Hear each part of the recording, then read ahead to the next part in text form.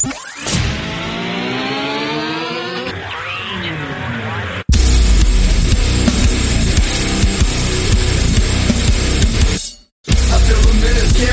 on the clock again. Feel like I'm playing in a game that I can never win. Time is running out, I know I gotta make a choice. So many whispers in my ear that I can't hear my voice. Tell me, will it end the situation that I'm in? Or am I bound to sit alone, drowning in my sins? Get right or get left, what will it be?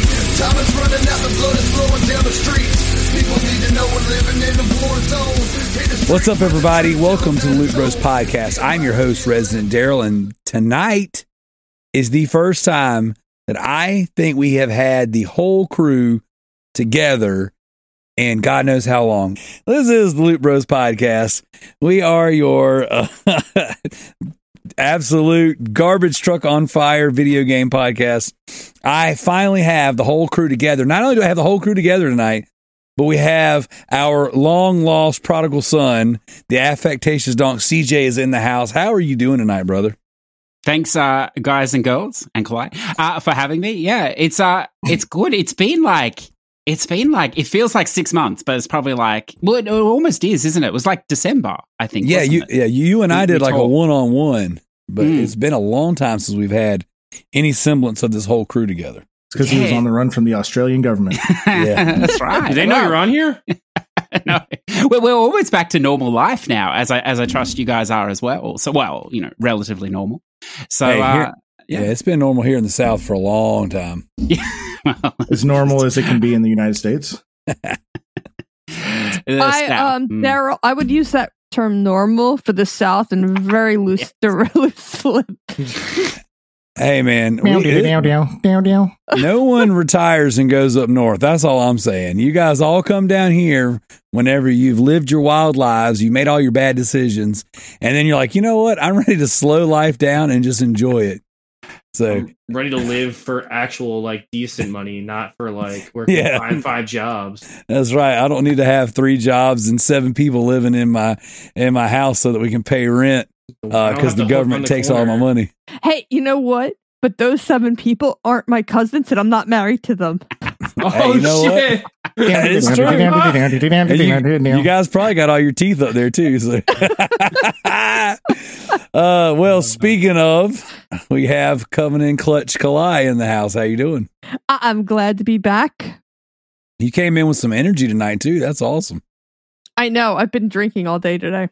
That's right, because it's your birthday. Happy birthday, Kalai. Thank you. Happy birthday, you're old. Hey, coming from the baby in the group. Wow. Can I just bump in there? Because I think it was last week or it was the week before, and you got onto that old conversation or whatever. And Zach, isn't it? You're very young, sir.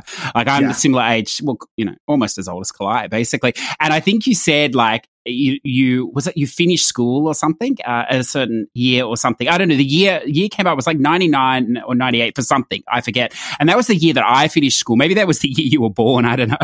Kalai graduated in 96 and I was born in 96. That's what it was. Yeah. I graduated in 98. So I was like, Jesus. Wait, it gets worse. It gets worse. I was doing something. I was out last night with some coworkers, and one of the coworkers' daughters, who's like 23 years old, came because it was her last day at working with us, and we were celebrating, and her boyfriend came with her. So we're talking, and I said to him, I had the original Nintendo, and he went, "Oh, you had the Nintendo 64." I was like, "Jim, how old am I? That's the original Nintendo." I'm like, no, before that. He's like, "Oh, you mean like the Super Nintendo?" Wow. I tell you what, 2 years makes a big difference because I'm not that old. That is old. There you go. Well, speaking of old, we got baby boy Zach in the house. How you doing? Down sweet home Alabama. There you go. He's singing our that's our wedding song. That's your national anthem, right? It sure is. And then we got Johnson Jam and Joe. How you doing, dude? Hey, I'm good. How are you guys? Man, we're hanging in there. So, you guys were talking about just how crazy things are. Typically, things in the South are kind of normal and real laid back. But at 2:00 today, 8 minutes from my house, so we have our big mall. There was a freaking shootout in the middle of the mall today. So that's crazy. Like, are you sure it wasn't a wedding? I mean, it could have been both, but it's a shotgun wedding. According to the descriptions, they didn't seem like the type to have the shotgun wedding. So I sounded like some people got to the mall and tried to, I guess, state their territories. It's pretty unfortunate. A bunch of people got hurt. It was wild. And we were sitting here at the house, and all of a sudden my family's calling and freaking out. They're like, "What are you doing?" I'm like, "I'm playing video games. What are you doing?" And they're like, "There was a shootout at the mall right down the road." I'm like, "Yeah, I mean, we talked about going that way today, but because I hadn't seen the family, they had all the roads over here shut down. It was absolutely crazy." So, since it's the South, like up here, you have a chance that it could be gang wars. Down there, it's the McCoys versus the Hatfields. That's right. You ain't lying. So, well, hey, all seriousness aside, let's start this show off with a toast. Everybody brought some energy tonight, man. Everybody's on fire tonight. This is awesome. I have no idea how excited I am. All right, tonight's toast goes out to, she's 29 again. It's Kalai. Thank you. We've got our Patreon producers. We have the Affectations Dong. Oh, hey, he's right here with us. We got Redbeard Rick. We got My Name is F.M. Mayo and MZ Nitro. Thank you guys for all your support. Speaking of Patreon, we got some bonus content up there. We'll have an extra bonus content episode dropping this coming week when this goes live as well. And then, is there anything else going on in your guys' lives? Anything else cool happening you guys want to toast to? I want to toast to actually having good sound quality this week. Okay. Yeah. Hey, man. Continue to toast to the greatest wrestling promotion in the world. That's right. AEW. Dude, that Hangman Page and no, I haven't seen it yet. Shh. It was what's that? Be a day behind. Either way, it was good. I saw the highlights. I don't even have access to it. All right, here we go. Toast it up. I just all over me. Gatorade. So my family has been in Florida all week long. They got back home late last night, and you would think, so for a little bit of kind of context, color commentary, I'm never alone. Like, I always have a house full of youngins. I've always got my wife. Like, I've always got multiple things to do at one time. Like, I'm never alone. I'm never, ever bored. When I hear people say they're bored, I scratch my head because I'm like, how can you be bored with all the crazy cool things we have to do? Mainly video games. But like this week, my wife and kids were gone. So I went and saw The Batman Tuesday night. And then I went and saw Morbius Wednesday night. And then Thursday, I was going to go see Sonic, but I was like, you know what? I'm pretty sure my kids are going to want to see that. So I waited, and I was like, I'll stay home and play games and work on some of these pledges I have.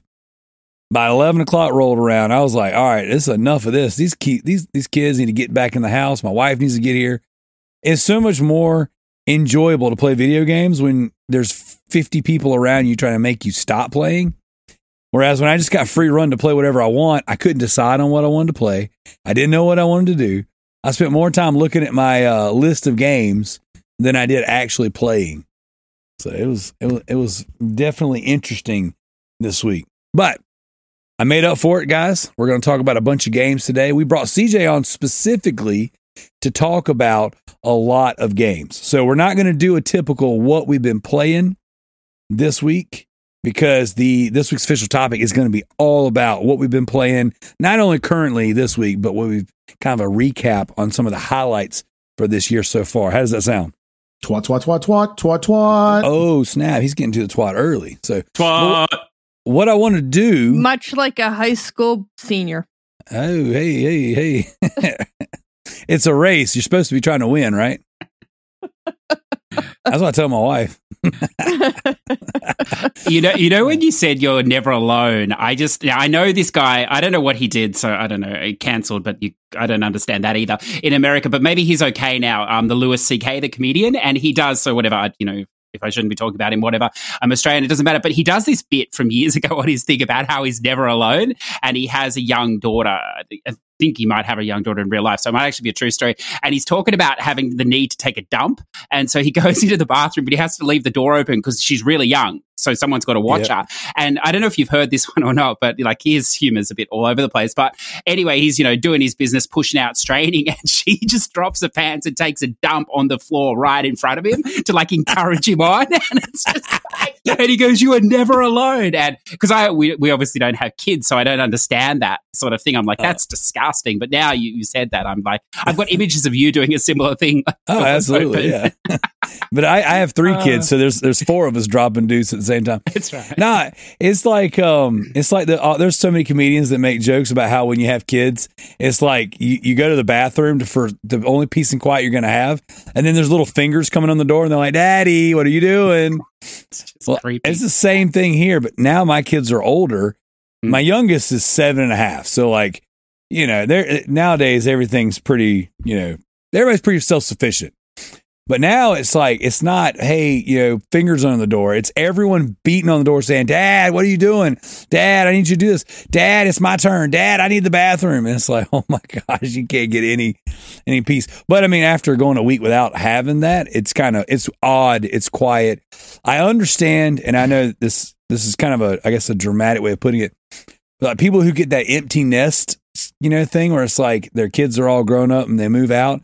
And then it's like, it's quiet and you don't know what to do with your life. Like, granted, I only did that for a week, but that's insane. Like it's so incredibly quiet. And one thing you guys don't understand if you don't have kids, and I say you, not the podcast panel, but like the general you, is how fast you can get in and out of a store without children. Like, it is comical how fast I was able to go grocery shopping. I went grocery shopping and walked around half the store aimlessly with no real intentions and still made it out in 30% of the time. Like, I was able to go to a store before my movie was scheduled. So I had some a Zoom call, some online training I had to do for my new job. Did that for almost 2 hours. And I'm like, oh, my movie starts in 25 minutes. I was able to make it to a store, go in and pick out something that I wanted, make it to my movie, and still got there before the previews. With children, you can't even get out the door on time. Like, it's impossible. And as soon as you walk out the door, somebody's got to use the bathroom. Somebody forgot something. Oh, did you brush your teeth? No, I forgot to brush my teeth. It's 7:00 at night. Why haven't you brushed your teeth yet? You know what, Kalai? I think for the next Resident Evil 9, for the deluxe edition, they should do like you get 3 kids for 3 days DLC in your house, because that would be far more terrifying to, people without kids than any sort of game they could make. You ain't lying. So you can have mine. He knows what's that. You see, you and Joe still got young ones. So like, it's a lot more difficult whenever they're not self-sufficient. At least mine are at the age now where it's like, if they don't like something or if they're hungry, I don't have to stop. You can go make your own sandwich. It's like, you'll be fine. You can wipe your own butt now. So amazing how different our lives are, Daryl. It really is. Hey, well, I got one more, and then I'm gonna pass it off. So I was here with the animals. The kids were all out, in Florida at the theme parks with my wife and my brother and my sister-in-laws, all that stuff. So everybody's living it up, having a good time, shutting down the parks, they said. So I'm here with the dogs, and I go take a shower. I don't even take a 15-minute shower. I come back. Oh, hang on. I've got a subscription service to this website, and I got blocked last time I was on it. So only easy with where this goes. That's right. No, I gave up the OnlyFans. I turned the camera off this time. So I take a quick shower. I get downstairs, and the dogs have busted into one of the kids' rooms, tore up some action figures, swallowed a bunch of limbs, and then are proceeding to vomit in the floor. Like the chewed up action figures. So I thought this story was going to end. The dog hasn't been able to look me in the eye for the last week. And I was like, oh my God. No, I'll save that story for later. But I'm like, man, what is this crap? And so not having kids is one privilege. That was one thing. But then having to take care of their animals while they're gone, that sucked. That was a whole nother thing. So it was definitely interesting. CJ, man, how have you been? You haven't been on the show in a while. Tell us what's been going on with you. Yeah, no, I've been good. I sort of, when we spoke last time, I was coming off my 6-month sabbatical of working from home, basically. And then we took, the way the holidays work and stuff with here, took sort of like almost 3 months off or so, and just traveled a little bit just around Australia because couldn't go anywhere else. Well, now we can, I think, but only just. But yeah, no, it's been really good or whatever. And then the last sort of 2 months, I suppose, month and a half, been back at work. And very stressful, Daryl, when you've worked from home for like 6 months, loosely, going back in again and being around people and just around a normal schedule is kind of weird. And so I haven't necessarily been gaming a huge amount, I think, but we sort of decided to take holidays again, all the way our holidays work have come up. And I have 3 weeks off now to reacclimatize to normal humanity, I suppose. But yeah, it's been a bit of an adjustment because I think last time I spoke to you was getting to the end of this like massive like solitary period where it's really just the two of us and maybe family. We hadn't seen a lot of people, just the way things were here, the way the government was and stuff. So it's been awesome just to be back to being like a bit of a normal person, I suppose, and doing normal stuff, which I know the rest of the world continued to do, well, except for China and Australia. But, now we're like the rest of the world a bit, so, which is good. Well, that's very good. That's very good. Kalai, you said you've been out day drinking like a real Southerner. How have you been? I'm doing really good. It's kind of nice to be back on the podcast on a more full-time schedule. Like, I felt really bad that I haven't been able to make it because of everything that's been going on in my life. So here's to hoping I come back a lot more. You get to hear me on the podcast. Here's to hoping we don't keep up with that McPherson Priestley name. There you go. That's right. All right, Joe, how you been? I've been good. I mean, it's been crazy. I just got back from Boston on last Saturday, and that was fun. I was there for 3 days for work, and then when I got back, I got like super sick, which was super shitty and super awesome at the same time. Because when I'm sick, how's your butt? My butt feels good right now. Did not feel good on Sunday and Monday. I forgot about that. Jesus. But I played a shit ton of video games. I beat like 5 games in like 3 days. So I was smashing shit left and right. It was smashing shit in the toilet and smashing shit on my PlayStation. Jeez. Not actual shit on my PlayStation. That'd be gross. And a waste of $600, but. But I got a lot of things down, which was nice. Food was one of them for the first time in 3 days. Jeez. But I had a good time. I mean, the Mets have been doing great. So start of the baseball season. So. No, let's not talk about that. Dude, they're doing awesome. Sucks to be a Phillies fan, doesn't it? It does. Well, sucks to suck. That's what she said. And AEW is still the greatest promotion. So things are great. There you go. AEW is definitely killing it. So, Zach, have I hit you up yet? Have you? No, we have not. All right. How are you been? I've been really tired. This is my first weekend I've had off in like 3 weeks, like actually off, not working at all. So I am happy to be here, even though technically today was a big old hogwash. But now I finally get to talk to CJ. Everybody's been saying, "Hey, talk to CJ. You can call him on Discord." And I was just like, "Yeah, we'll wait." And then CJ comes on the podcast, so here we are. Yeah, this guy makes me a little bit nervous because I know he's played more than 5 minutes of the games he's going to talk about. So he's just going to line me up and call out my bullshit today, which will be excellent. as I'm playing one of my pledges right now. There you go. Hey, I've been 5 minutes to death today, so you won't be alone. That's for sure. So, all right, guys. Well, like I said, this is Loot Bros Podcast. We're going to talk about games, and what I like to do, if it works out, is each quarter to get together in a capacity like we're going to do today, similar to how CJ and I did in December of last year, and kind of do a recap of games we've already played. Maybe a game, obviously the stuff we've recently played, but maybe highlight things that we might have glossed over or revisited and didn't really give its just due. So I think that when CJ and I sat down back in December and had this big meaty conversation, it's like 2 hours and like 14 minutes or something like that of just games.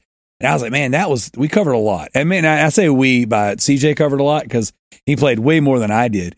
And today is not going to be any different because you guys have all played more than I have. Maybe with the exception of Clyde, just because of the circumstances. But before we get Before we get too deep into all that, let's go ahead and knock out the backlog beatdown. the leaderboards. Let's do some community questions to get us all riled up. And then we're just going to rip loose and start talking about games. So, Zach, do you have the backlog beat down? I mean, the leaderboards accessible. I do. I have the leaderboards accessible as we speak. All right. So, do we want to start? You know what, CJ, I'll let you pick. You want to start with the I'm Styling on You leaderboards? You want to start with the True Trophies leaderboard? Let's go there. I'm styling on you because he's going to make us all feel bad and inadequate with his massive score. Yeah, he is. All right. So, in first place, I'm styling on you, bro, as always, with 88,040 achievement points. Goodness, he is like torn into something. Something's gonna come loose in this guy because he is like just nasty right now. I don't think he works. How do you walk around with that big of an e-penis in your pants? He's got to have someone come around and drag it for him, like a bride with the friggin' veil. Or, I mean, is that Tricky's job? The train. Does Tricky walk around holding his e-penis for him? There you go. He's if I can indulge for a second, he's actually doing this I forget what they call it. It's a gamer score competition anyway. GSL Gamer Score League on xboxachievements.org. Yeah, that's it. Not the other one.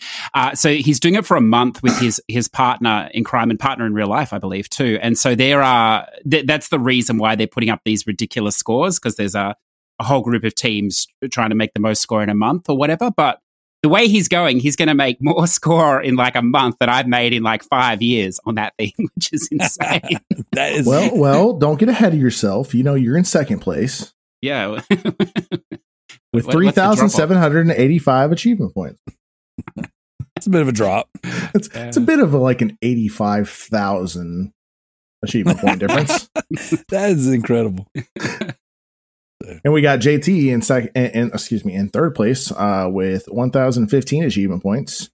Now, I'm going to put a pin in JT. We're going to come back to him because I've got something I want to share when you're done with both those leaderboards. Okay. In fourth place, we got Sadik with 720 achievement points. And then in fifth place, yours truly with 315 achievement points, playing my pledges. It's such an awesome feeling to beat Sadik. That guy is a bit of a machine when Stalin's not going off, and he's always got his 3,000 or whatever, and I can only muster like 1,500. So it's wonderful to squash him down the bottom of the boards a bit. There you go. I don't know this Sadik, but I'm glad. No, I keep hearing you read out his name before, this last 2 weeks of madness, and like he's always at the top, and I'm like, who is this guy? Doesn't he know his place in the world? What's he doing? There you go. I really do, and I mean this genuinely. I love when we get like these new, trophy and achievement hunters that just show up on the leaderboard. And it's like, not only is it a new name, so that's awesome. That means that things are growing, people are listening, and people are getting involved. Because, a large portion of our show each and every week is just things to do with the community. And so I love when people are joining and people are getting involved. And then whenever they come in and just really drop that mega D on the leaderboard, it's like, I'm not just here to have my name read out. I'm here because I want to friggin' take ownership of whatever is happening right here. It's awesome. And he's like, I don't know him at all, but I looked up his profile a while ago, and he has like 700,000 or 800,000 gamer score. So he's obviously a serious player or something. But there you go. It's good to see him put in his place at least for 1 week. He'll probably come down next week and drop 140Ks. Like, oh, dude, you done called him out now. So I expect to hear from Sadik, and I also expect to be for him to take that leaderboard next week. So the gauntlet has been thrown. Let's do this. You know what he'll do? He'll come on next week and he'll be Sadik on the PlayStation with like 2,000 trophies. He'll just silence it all. There you go. So what else you got, Zach? I got our True Trophies leaderboard. In first place, we got the Affectatious Donk himself with 407 trophies. There we go. See, you're first place on one board. There's a lot of trophies in Ghostwire Tokyo, isn't there? Jeez, I didn't realize there were that many. Your last one was in Babylon's Fall. Oh my God! Read that thing? Yes, this is why CJ is the best of us. How many people in the world paid full price for that game? Put your hands up. I wonder, dude. I think I heard on a podcast the other day that the Steam concurrent players was 10 last week or something like that. We'll definitely talk about that game later. Oh, I can't wait. I can't wait. In second place, we got Redbeard Rick with 93 trophies. There you go. There you go. Well, don't you guys worry. Redbeard Rick and his son, James the Nerd, are going to be tied up watching the Lord of the Rings trilogy. So we all get a bit of a reprieve from them dropping points on us in the Backlog Beatdown. That's what you think. I called him out earlier. So third place, we got the Loot Bros on Mr. TMNT 84 with 58 trophies. Yeah. Oh, okay. 58's not bad. Yeah, not playing any of his pledge games. Ooh. He has the most pledge games out of all of us, and he's not playing any of them. I am playing them, just What are you not playing? not right now. Yeah. Mm-hmm. I put percentages for how far I am through each of them. Uh-huh. Yeah, oh yeah. Yeah. Uh-huh. Okay. You know what? Didn't help you on the leaderboards, though. Zach, you know what? I don't think that you got a whole lot of room to talk with this one because for y'all's race to 100, you're getting spanked. I know. So I got to come in. I got to come in for my boy Joe on that one. I have a really bad habit of like playing a game like God of War. I'm like maybe an hour from finishing. Oh, really bad habit of playing games and then leaving them. How many games you finished? 6? 7? Ooh. 7? Yeah. It says a lot about a game that you can't even be asked to finish the last hour. It's just like I'm done. I can't put any more time into this garbage. Well, I played it so much. Like I think I sat down. That was when we did our 5-hour long podcast with Tricky. And I played it for 5 hours straight while listening to Tricky talk. Now every time I play God of War, all I hear is Tricky's voice. Okay, that's fair instead of boy, he hears. No one knows who Naughty Dog is. Capcom's not even a developer. Capcom's not a developer. Roman Reigns is the best Did I tell you, WWE Zach? I champion got a we've ever code for had. this game 6 months before the game was even made. It's amazing. Oh my gosh! Oh, dude, I gotta bust Tricky's balls for a little bit on this one. So the other Neil day, Druckmann sent me a copy. the other day he was talking about how he got his Horizon Zero Dawn code or whatever. He got that review code, and then Alex called him out. He goes, "Yeah, you got a review code, but you never did a review for it." He's like, and then he was like, "I mean, I had submitted my review for another website, not my own, because I got it from a friend." yeah, he was like, "Don't be messing up our relationships. Oh, Don't you be doing that." That was it. That was a great episode. What a turd. Okay, so I wanted to kind of pop this in real fast because our good friend, that one, Steven Seagal, sent me a message earlier where he has been straight slaying on one of the leaderboards. Well, fine. I won't finish our leaderboards then. That's right. You're not going to because I'll forget. So here we go. The Loot Bros official Steam leaderboard. You guys remember that one? Nope. That still exists.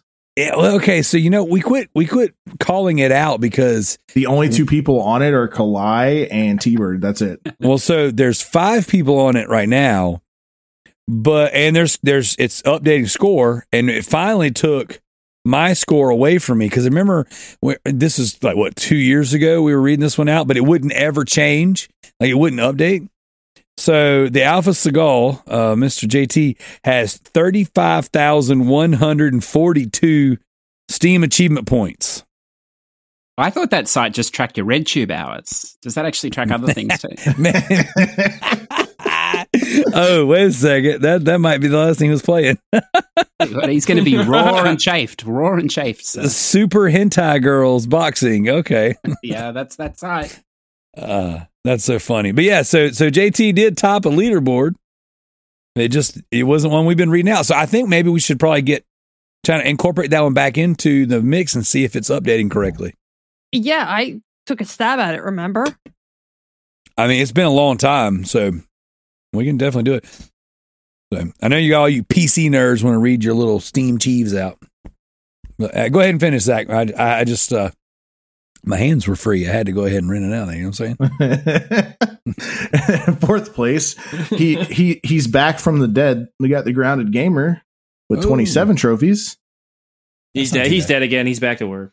Yeah. Well, he was playing Elden Ring, so good for him. Yeah, we were playing it together. Well, not together. Well, like he was watching me die a lot, and then he was playing it.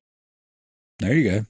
And then I don't feel like reading off 5th place, so we're just going to skip 5th place. There you go. Unfortunately, 5th place is Tricky Mick with 19 trophies. Yeah, we can stop at 3. It's good. No, I'll stop at 4. How many games does he beat this year? Like 2?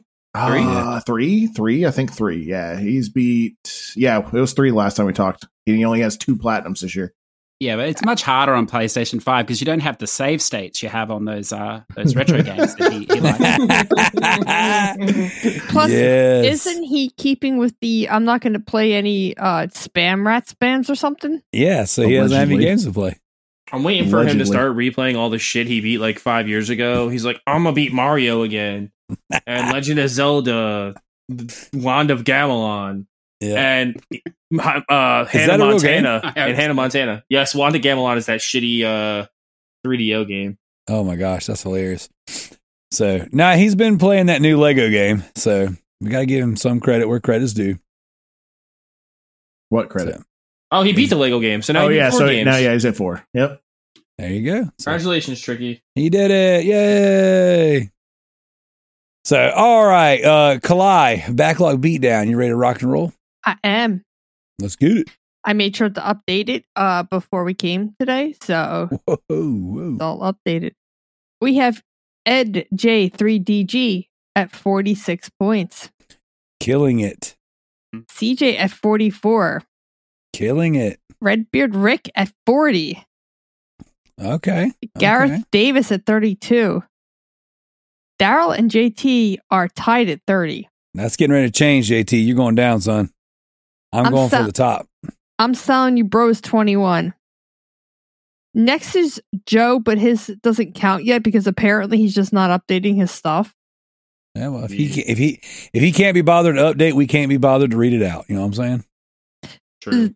Then Zachary Lefford at 13, Alex at 11, James the Nerd, Jared and Tricky at 10, Homer gets stuffed at 9, Corey at 9.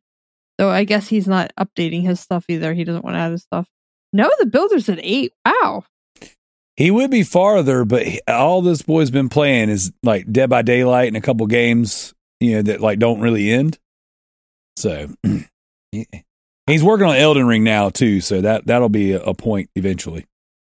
I Yield to No One is at 6. Matthew Mullidan is at 5. T-Bird's at 4. James McCall is at 3. 42J is at 2. So is John Michael Smart. I guess he just stopped playing games again. Well, he's been playing Cyberpunk. So I would stop playing games too. I'm at 2. Levi's at 2. Spider Practice at 2. Wow, it's Brandy is at 2. Yep.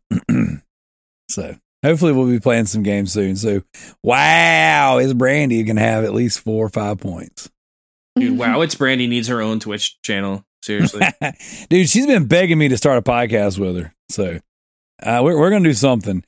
We just can't figure it out. I keep asking her, what do you want to do? What do you want to talk about? And I told her that CJ had pitched the idea about us reviewing, or maybe it was you, Joe. One of y'all pitched the idea about us reviewing reality TV shows. It was me and Zach. Okay, there it was. So she was like, so I told her that like someone had pitched that, and she laughed but didn't say no, which I don't really want to do that. But if it would be funny, just because my wife's pretty funny, I think. So who knows? Who freaking knows? But or she can just talk like really nasty nurse stuff, and I can just like be the layman weird person that doesn't really know what's going on. And I did have this idea too about like dispelling like old wives' tales, like medical wives' tales. Because sometimes you'll like there's stuff that you think you know, and you'll say it because you've always heard it, and then my wife will just straight shut it down, make you sound stupid, but then explain the really nasty version of like whatever it is that you think you know. And not only does it ruin what you think you know, but then you're grossed out because what you now know is far worse than what you thought. So. I'm going to tread carefully here, but seeing you've opened the door, we'll have to go down this line. I have a good friend, another musician whose wife is a nurse as well, or ER nurse or something. She's been all sorts of things. And anyway, she occasionally works on a Saturday night, and she gets photos that she sends to him and then, of course, is shared around or whatever the pub, the following Friday, of objects that are inserted into people's butts. Yes. Yep. Does your wife come home with these but it's amazing what's up there. So my wife is a labor and delivery nurse. She only does women's services. Oh. So no beehole pictures ever make just it out fugly of babies and things like that.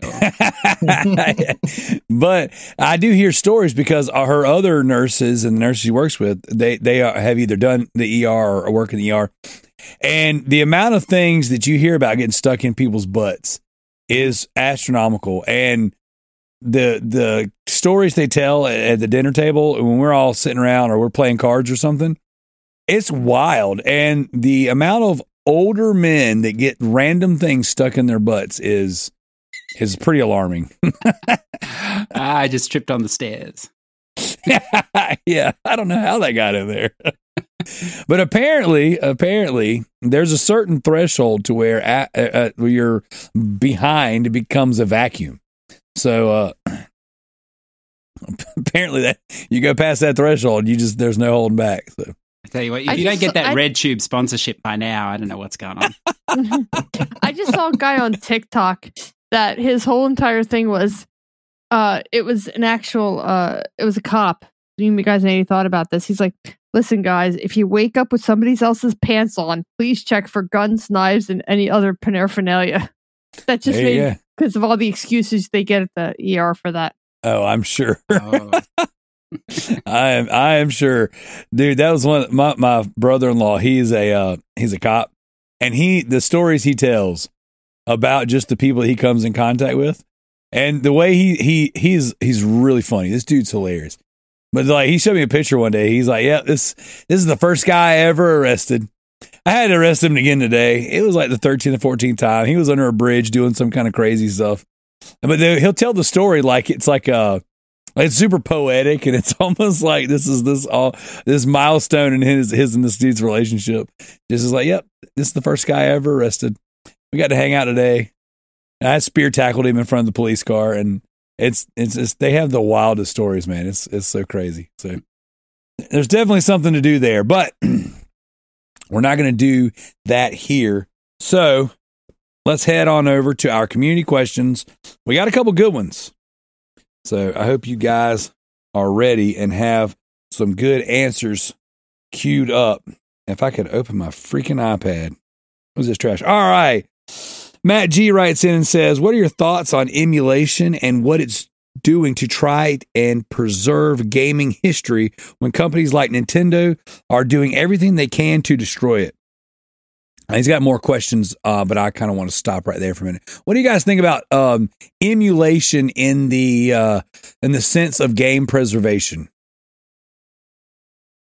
We'll start with, go ahead, Clyde. I think it's really important because a lot of us like to replay those games. I mean, Joe and I were just talking about how he replays games instead of playing his newer games. And to be perfectly honest, we're now almost to the third generation of people that haven't actually played those games.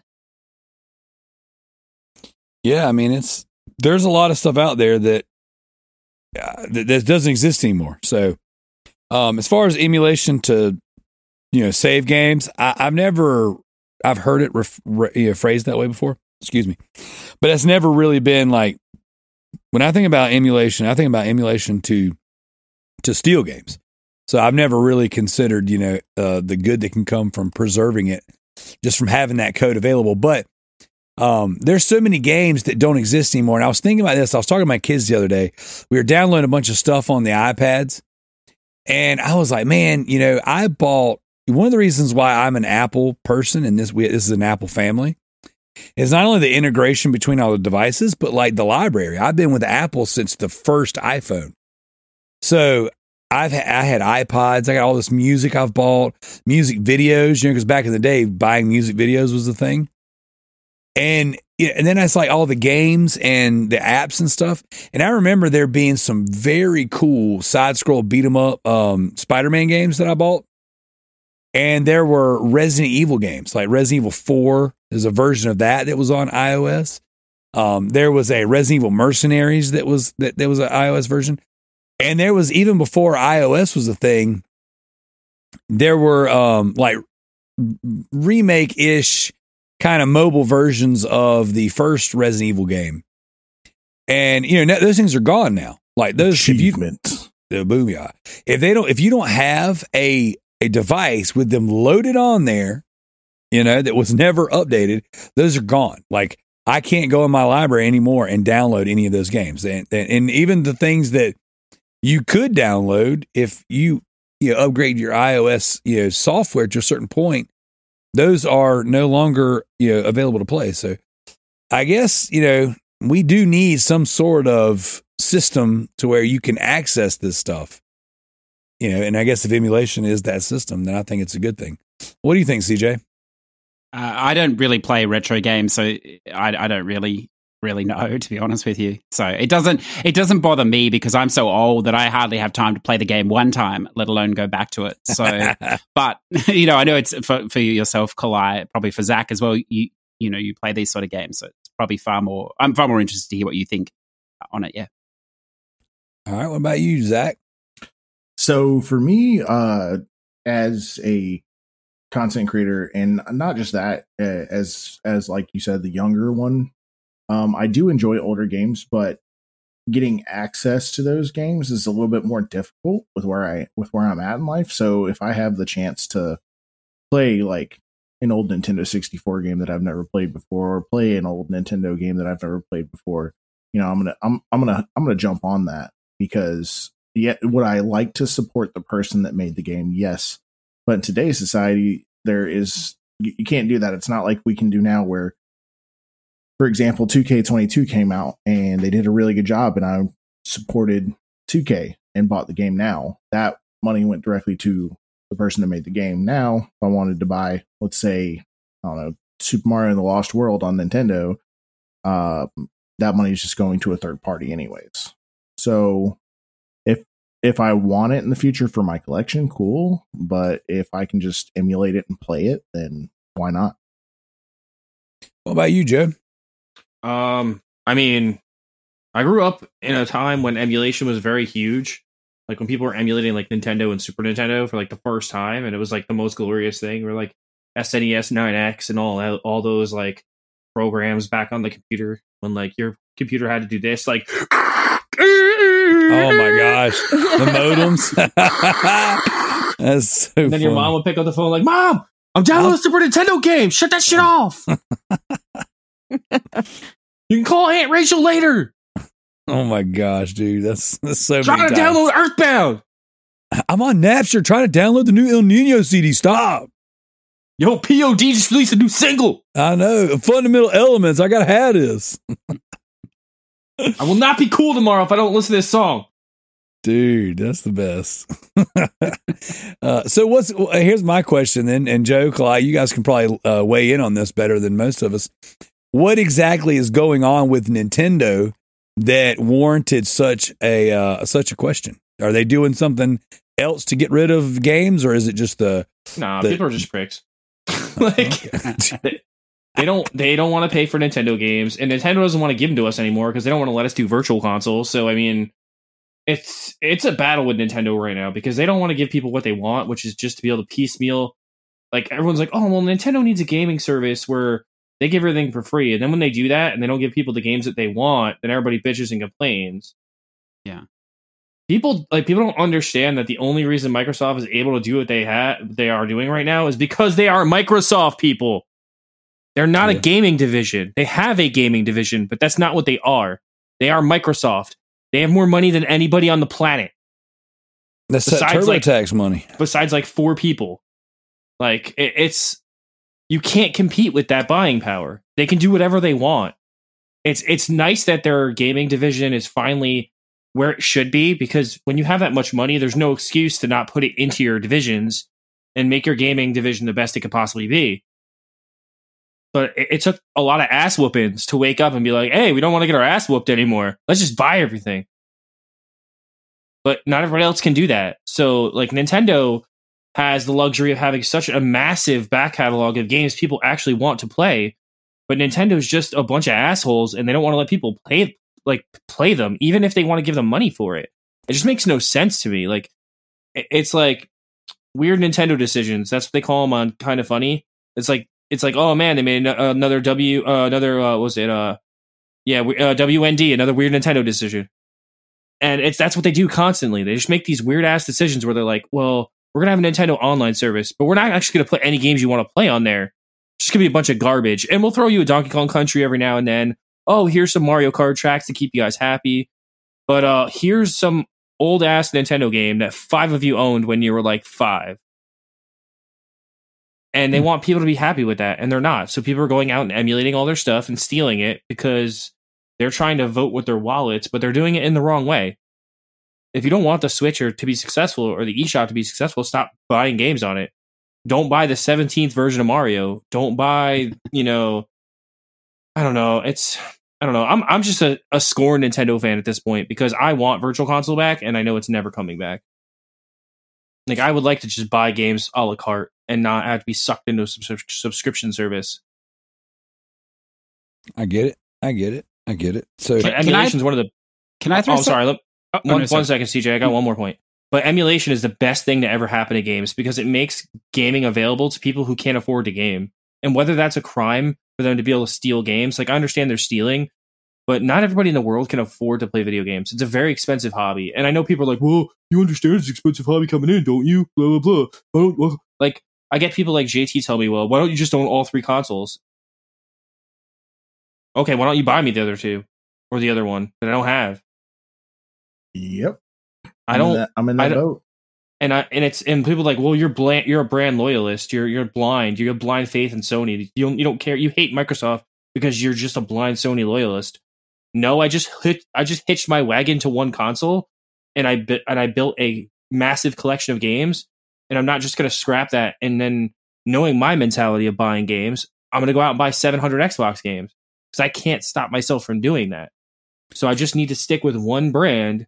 Well, the good thing for you is, Joe, there aren't 700 Xbox games. So, well, there's not 700 good ones, but there is 700. What were you going to say, CJ? I just think it's funny because, like, often when I hear about this topic talked about, on other podcasts and things, it's always from the gamer perspective, which, obviously it should be. They're all gamers. You're all gamers. But the other interesting thing for me, I suppose, because I don't play these type of games, is the preservation side, which, I wonder, like, the problem with classifying video games as art is that most art that we think of as art is freestanding. Like, once it's created, it will exist after the fact. And the reason you need emulation is a lot of these things you're talking about, they can't exist after the fact. They're of a time because of the way they were built with the machines or whatever the power available. And so, it's very clear from listening to you talk and from hearing other people that Sony, Nintendo, and Microsoft, they're a business, and the emulation they're providing is for financial gain, and more so than perhaps preserving anything. And I know there is some digital private library that's trying to, save all these games or whatever, but until, I don't see how you can really classify, like, it's a thought in the side of legitimizing games if you can't show a back catalog that you can with art. Like, if they could show games and I know there are some that exist, but if they could show big libraries of games from the 70s, 80s, 90s, show progression, show all these things, and these things existed, free of, they could be played whenever, I suppose, it would legitimize this whole thing a lot more, I think, in a lot of people's minds, perhaps, that aren't just solid gamers. And I think the fact that the 3 gatekeepers that, you think would probably have to do this, the 3 big companies, they're only going to do it so far as they can make money. And so it's just another sign that this is like it's just a business, it's a cash cow, whatever, and it's maybe not so much art, it's all being driven one way. Like, if they, and I know it's a bit of a tangent perhaps, but if they really cared about the legacy, they would preserve these things and offer them in a fixed state. And I know you have third parties like Evercade doing it, but the actual companies themselves aren't interested in really doing it. And I think that's like, it's just interesting, from if you were a non-gamer and you see that, it's just like, well, if they can't even be bothered, these things are just flash in the pan. They're only supposed to last a year or 2. We can't really take any of this seriously. And I think that's it's an interesting point to consider. And it's funny, like, even the modern stuff, because like a lot of times when we talk about emulation, we tend to think about old stuff, right? Mm. But like right now, we're living in a day and age where so many games are coming out, online only. Like, look at Gran Turismo. Like Gran Turismo Sport. Are the servers still on for GT Sport, or are they already off? No, they're on still. Okay, but they're closing soon, correct? I don't think so, because so many people are still play that game, and it still has a huge following as far as like the GT like sport community goes. But Yeah, I think they're going to start switching over to the new game eventually. I'm about to say, I feel like I just heard that it's got the expiration date fairly soon in the coming months, but like using those games just because we've been talking about them a lot, and like, what about preservation for stuff like that? Like that game, whenever the server shut down, but the majority of the game is no good anymore. It's like Destiny, though. Look at Destiny. Like, yeah, these people pour thousands of hours into their characters. This game's gonna be playable forever, or like World of Warcraft. Eventually, it's gonna shut down, and then you'll have nothing to show for like the billion of hours you've played this game. Like, it's just inevitable. Like, I understand buying games digitally. Like, one day I'm not gonna own them because my device is gonna break, and I'm never gonna be able to recover them. And that's just the way it is. Like, I know that on my 3DS, I know that on my Switch. Like, Nintendo doesn't back up your games like anywhere anymore. Actually, I think Nintendo does now with the Switch. I think they are backed up on your account. Yeah, they are now because you can download again. But for years, they weren't. So, like, if your 3DS broke, you were shit out of luck. Well, that, and two, with the 3DS, you didn't have to have like a designated central profile. Like, you could create almost like a dummy profile and buy a game and lock it to a DS. And if that DS died, you just didn't have access to it anymore. That's like so crazy. Though. When I bought my kids their DSs, I bought that Tamagotchi Life or Tamagotchi Life or whatever for my daughter. And then like we lost her 3DS.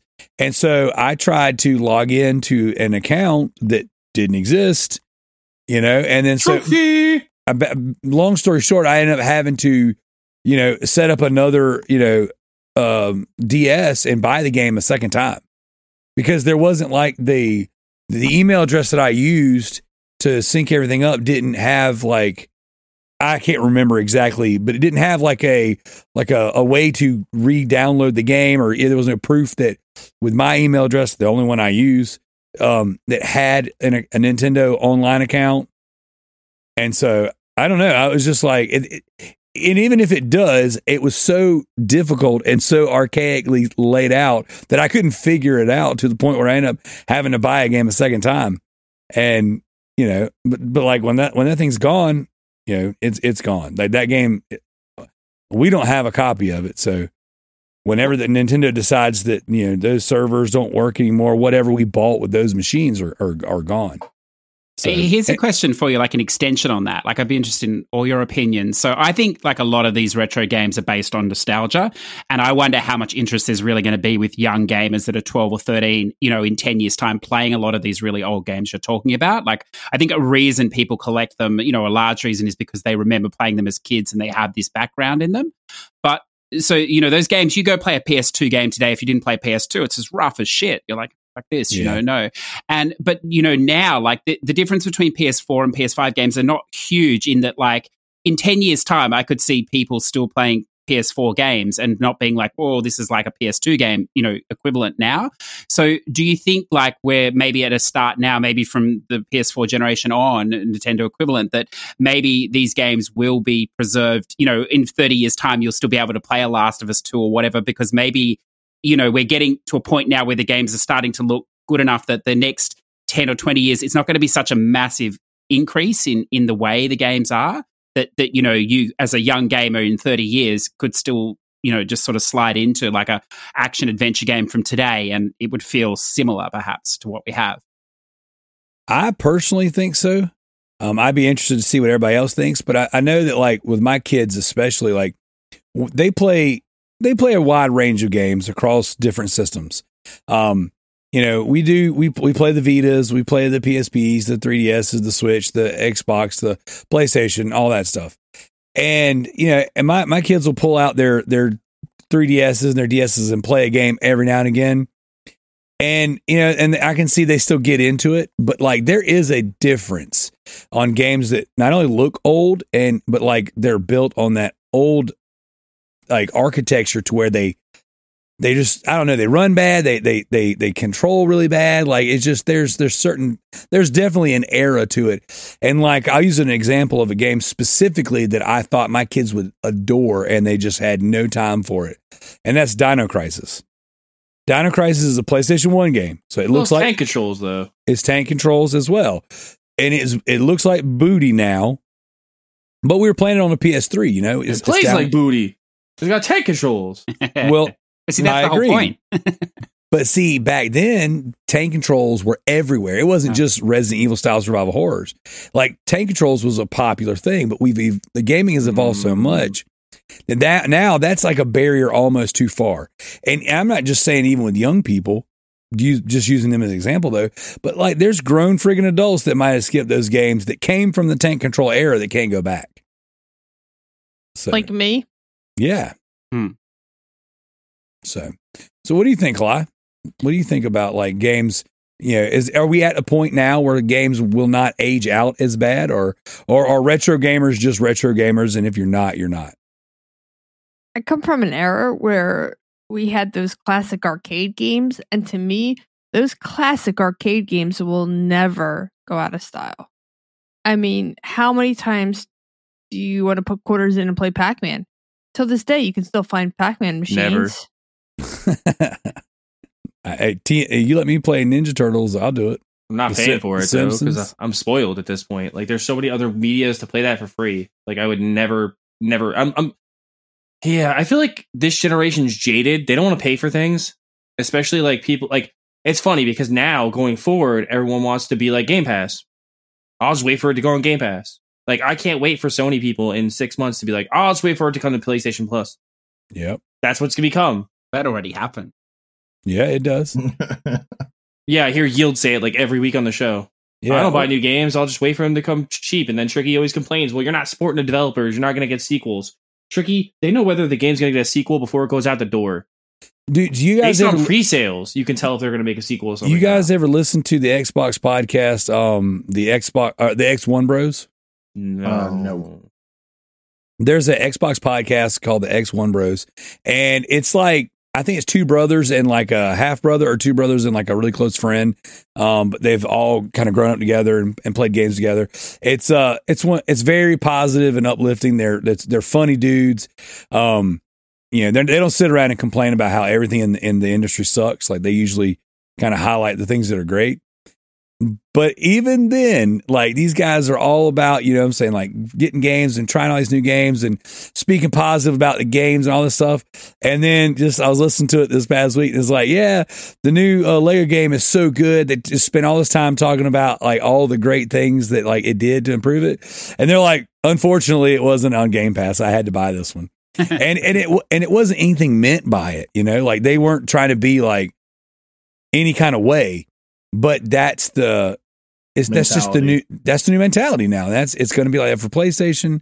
You know, it's been like that for Game Pass. I mean, and that's a pro and a con. You know, like that's a pro because that means the service is good enough and people are bought in enough to where they're like, oh, dude, yeah, I know that my service is going to get the new things and I can wait and, you know, I've got plenty to play and blah blah blah, whatever. Yeah, but it's also. You know, it's a sad thing because that's the new news. Like, Jimmy Ryan's never gonna let that happen. He already said it. He's like, we're not putting games on here for free. We're not doing day and date. We don't believe in it. Worldwide, Jimmy Ryan. We believe that our products stand on their own and they do not need to be given away for free.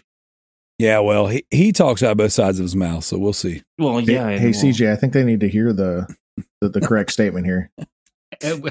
Which is? In Phil we trust. Yes, yeah. Right. I just like that. Was it the other week or whatever? But it's all over the internet. It's like, fuck Microsoft Game Pass, ruining the industry. Oh my god, Sony's got a Game Pass. It's amazing. Well, and then Sony aren't putting their first party games on because, you know, they're sensible. It's because the only thing they have left they can sell is the real reality.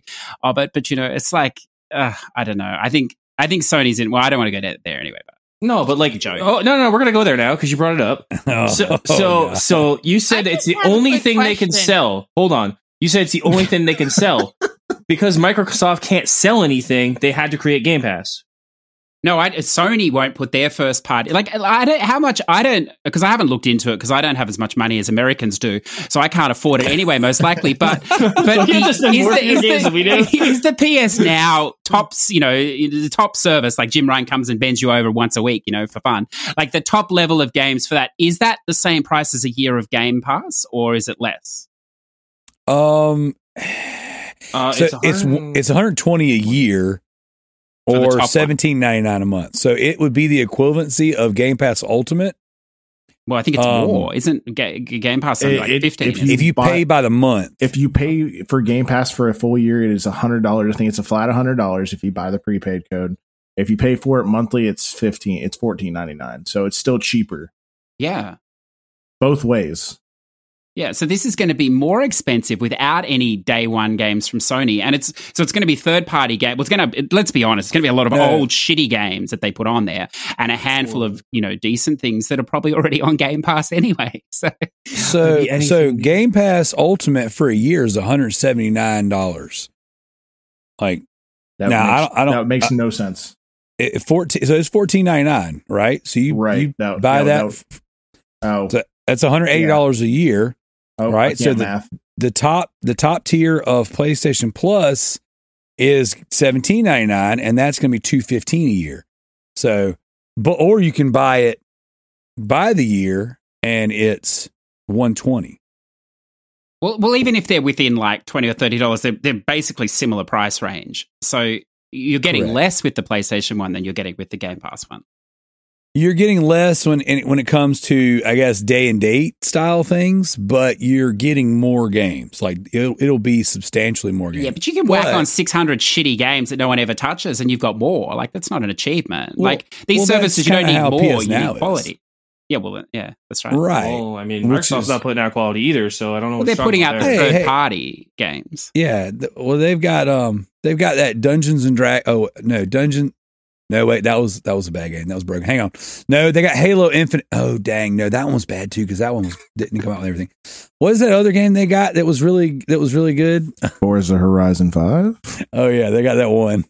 The issue is going to be the thing is anyone who's like a sort of hardcore gamer and only plays Sony is going to get it. That's just what will happen. That's what happens with Microsoft. But it'll be more interesting to see what people play on both do. If you have access to both systems, it'll take a while, but one of them will turn out to be better value, I suppose. And if you have both, I wonder which one you'll choose to have, down the track. I mean, yeah, I will do the same thing I'm doing now. I will pay for both, not use either, and then just make jokes about them on Netflix the show. Effect. Well, we talked about it, and the one thing that really bugs me is the fact that you can't buy PS Now separately, so now I stand to, if I don't start stocking up on PS Now subscriptions now, then I'm going to end up paying more every month. And I don't need PlayStation Plus. I don't have a PlayStation. It doesn't matter to me. Yeah. Well, I'm interested to see how they do things for the PS. What are they going to do for the PS only guys? I don't even know how that shakes out. Yeah, because that's what I'm saying. I'm going to pay more a month. I'm paying $10 a month now for PS Now. And now I'm going to go to paying, $17 a month for one thing that I'm not going to use ever? I don't know. We'll see. All of them suck. All the subscription services suck. There's too many subscription services. It's all in the cloud. When your internet doesn't work, you can't use any of it. So the only thing I'll tack on, because I know you talked about that a few weeks ago, and I don't think any of us really want to go into the weeds on it, but one of the things that interests me with the Sony one, and I don't think they've said yet, although if they have, you can correct me, but obviously I've got a ton of games, so unless it had the first day ones, it's not going to matter for me. It's probably not worth it. So I'll stay on the low one. But what really matters to me is the sales. So, with the PS Plus, you get that extra 10, 20, 30, 40% sometimes. If they lock that under the top one, it's probably going to make it viable for me to have the top one just in what I buy, because I buy all digital. But where they put those sales will be interesting. If they keep that on the lowest one, that would be perfect for me. But I don't know where that will be. And I think a lot of high volume buyers will be in a similar position because they don't really care about the 600 games that are on there. They're going to buy them anyway, but they will go, you can save quite a lot of money with that discount across a year, absolutely. At the level. So it'll be interesting to see what they do. It's very interesting, man. And I wish that it was exciting for me because I buy all the games. I don't play them. I have all the subscription services. I don't use them. And then I sit back and I'm like, what am I going to play or buy next? Yeah. And then, I'm I'm most excited about is the fact they're putting PSP games playable, and that's all I've been able to think about. That's the only thing I've heard is It's like, oh, we're going to do this new subscription service, PSP games. What? You sold me. I'm there. So, Daryl, what you have is what we like to call an addiction. That's the problem. As opposed to everybody else here, Daryl. You're the only one, obviously. Yeah. Yeah, I'm just the only one that's got the cojones enough to admit it. So I didn't. I'm not telling you guys to show off your Steam libraries or anything like that. So here we. I mean, you can have my Steam library. It ain't that big. Yeah, well, that's what she said. Oh, all right. Probably. So heading on back to the community questions, Mr. JT That One Seagal leaves us a real deep thinking question here, guys. You ready? Let's do it. He writes in, he says, poop socks, McPoop socks, give me them poop socks. What's the update on those, Daryl? Can we phone a friend? Call Josh. Yeah, actually, I have not gotten an update on the poop sock merchandise yet. So, last thing I got was I got a picture. I got a picture of the hand drawn outline, but our artist he's this big shot comic guy now, so I'll try to get him on the show. As a matter of fact, I was trying to get him on last week to do some comic stuff, and we're working on it. So we'll see. Hopefully I'll have you an update in the next couple weeks about our merchandise. There's probably a limit to how many you can make per day, like 2, 3. It'd be a really good day, wouldn't it? So that'd be something. I don't know. Joe could have made a dozen poop socks the other day. You have to share it around. Yeah. No, Now, Trophy, is that our official mascot, the poop sock? Poopy McPoop sock? Is that going to be our official mascot now? Like, are we going to draw a face on a piece of shit in a sock? It's going to be like Towley. I'm not Towley. What's his face? Shit Pickle? Mr. Hanky, yeah. Or Shit Pickle? Mr. Hanky. Oh my God. That's a good Shit PlayStation Pickle. name, Shit Pickle. I reckon. There you go. I wonder if you get away with that.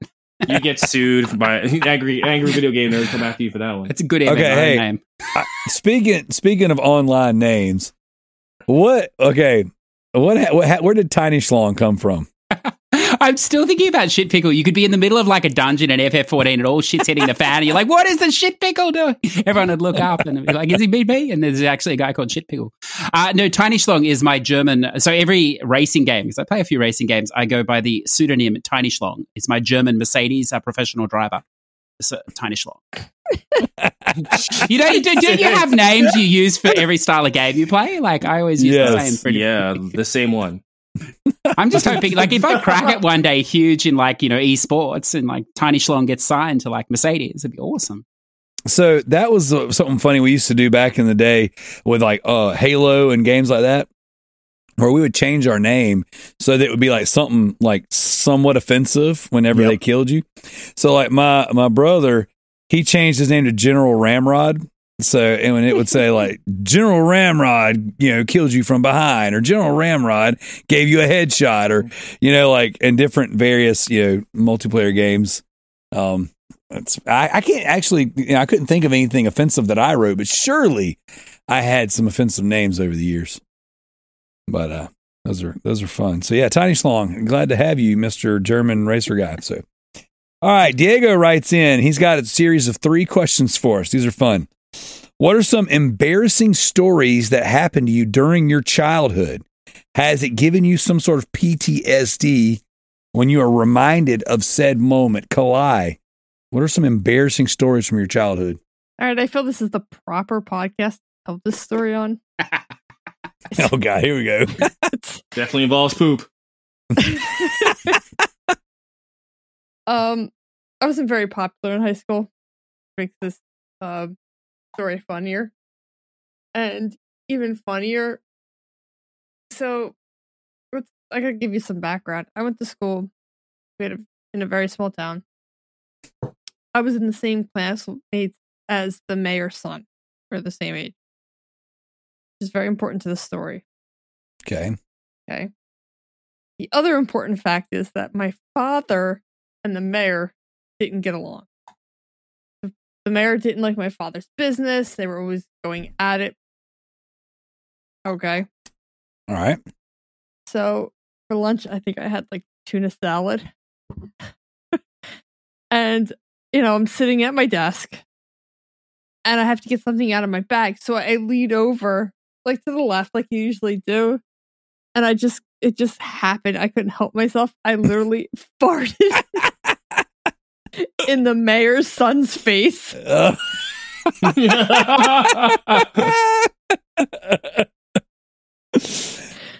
is amazing. So you got It's a home real with your dad, bucket like, list good, moment, fuck that the is. mayor. Yeah.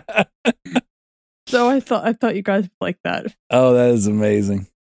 Okay, so how does that play out? Because those are the best stories. Like, what did you do? Oh my god. My bad. I was like mortified. I don't know. Everybody made fun of me. I can't remember. I have so much PTSD. You got to sit on the couch and talk about that one. Yeah. All right, CJ, tell us some embarrassing stories about your childhood. Well, I don't think they're as funny as that one, but I have, I suppose, one loosely gaming one and one not gaming one. I remember, because like obviously we couldn't play games as kids, or whatever else, and parents were quite strict on what we watched and all that sort of stuff. And I had this good friend, or there's like 4 kids used to live up the street, and their parents were like just absent parents basically, so they had access to everything, seen everything, done everything.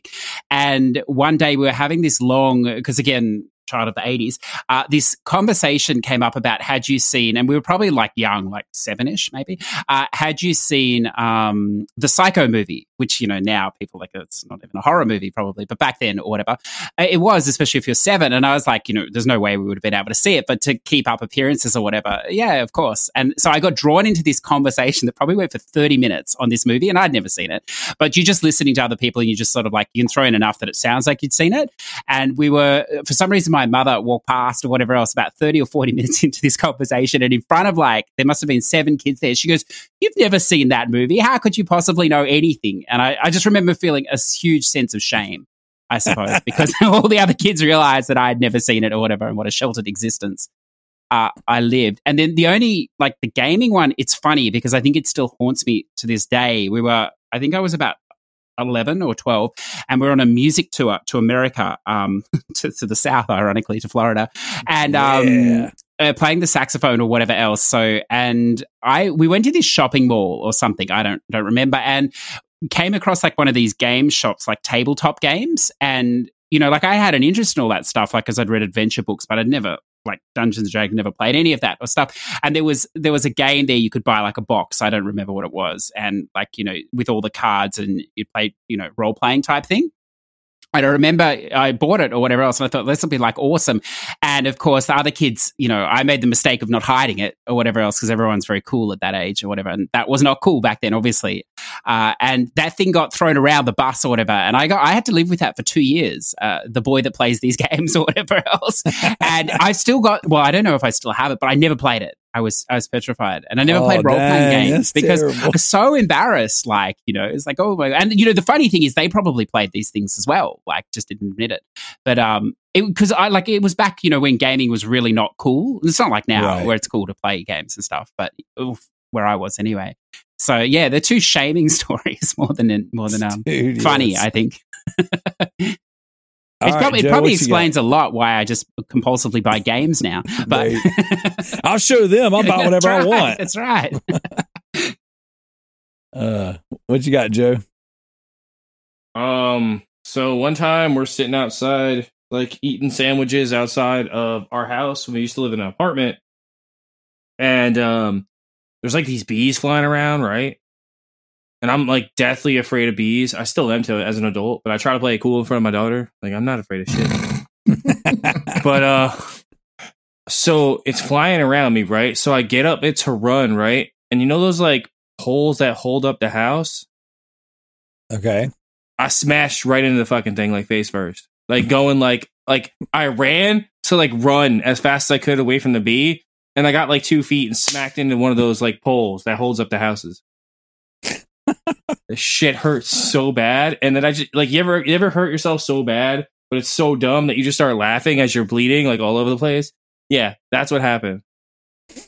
That's amazing. Like, it hurt so bad that I just started like laughing. And then I got a story from one of our sleepovers when we were kids. Like, we used to torment this one little Indian kid that lived in our neighborhood. I don't know why we did it. We just did. He was our friend, but like, we were just real dicks to him. Like, it was stupid.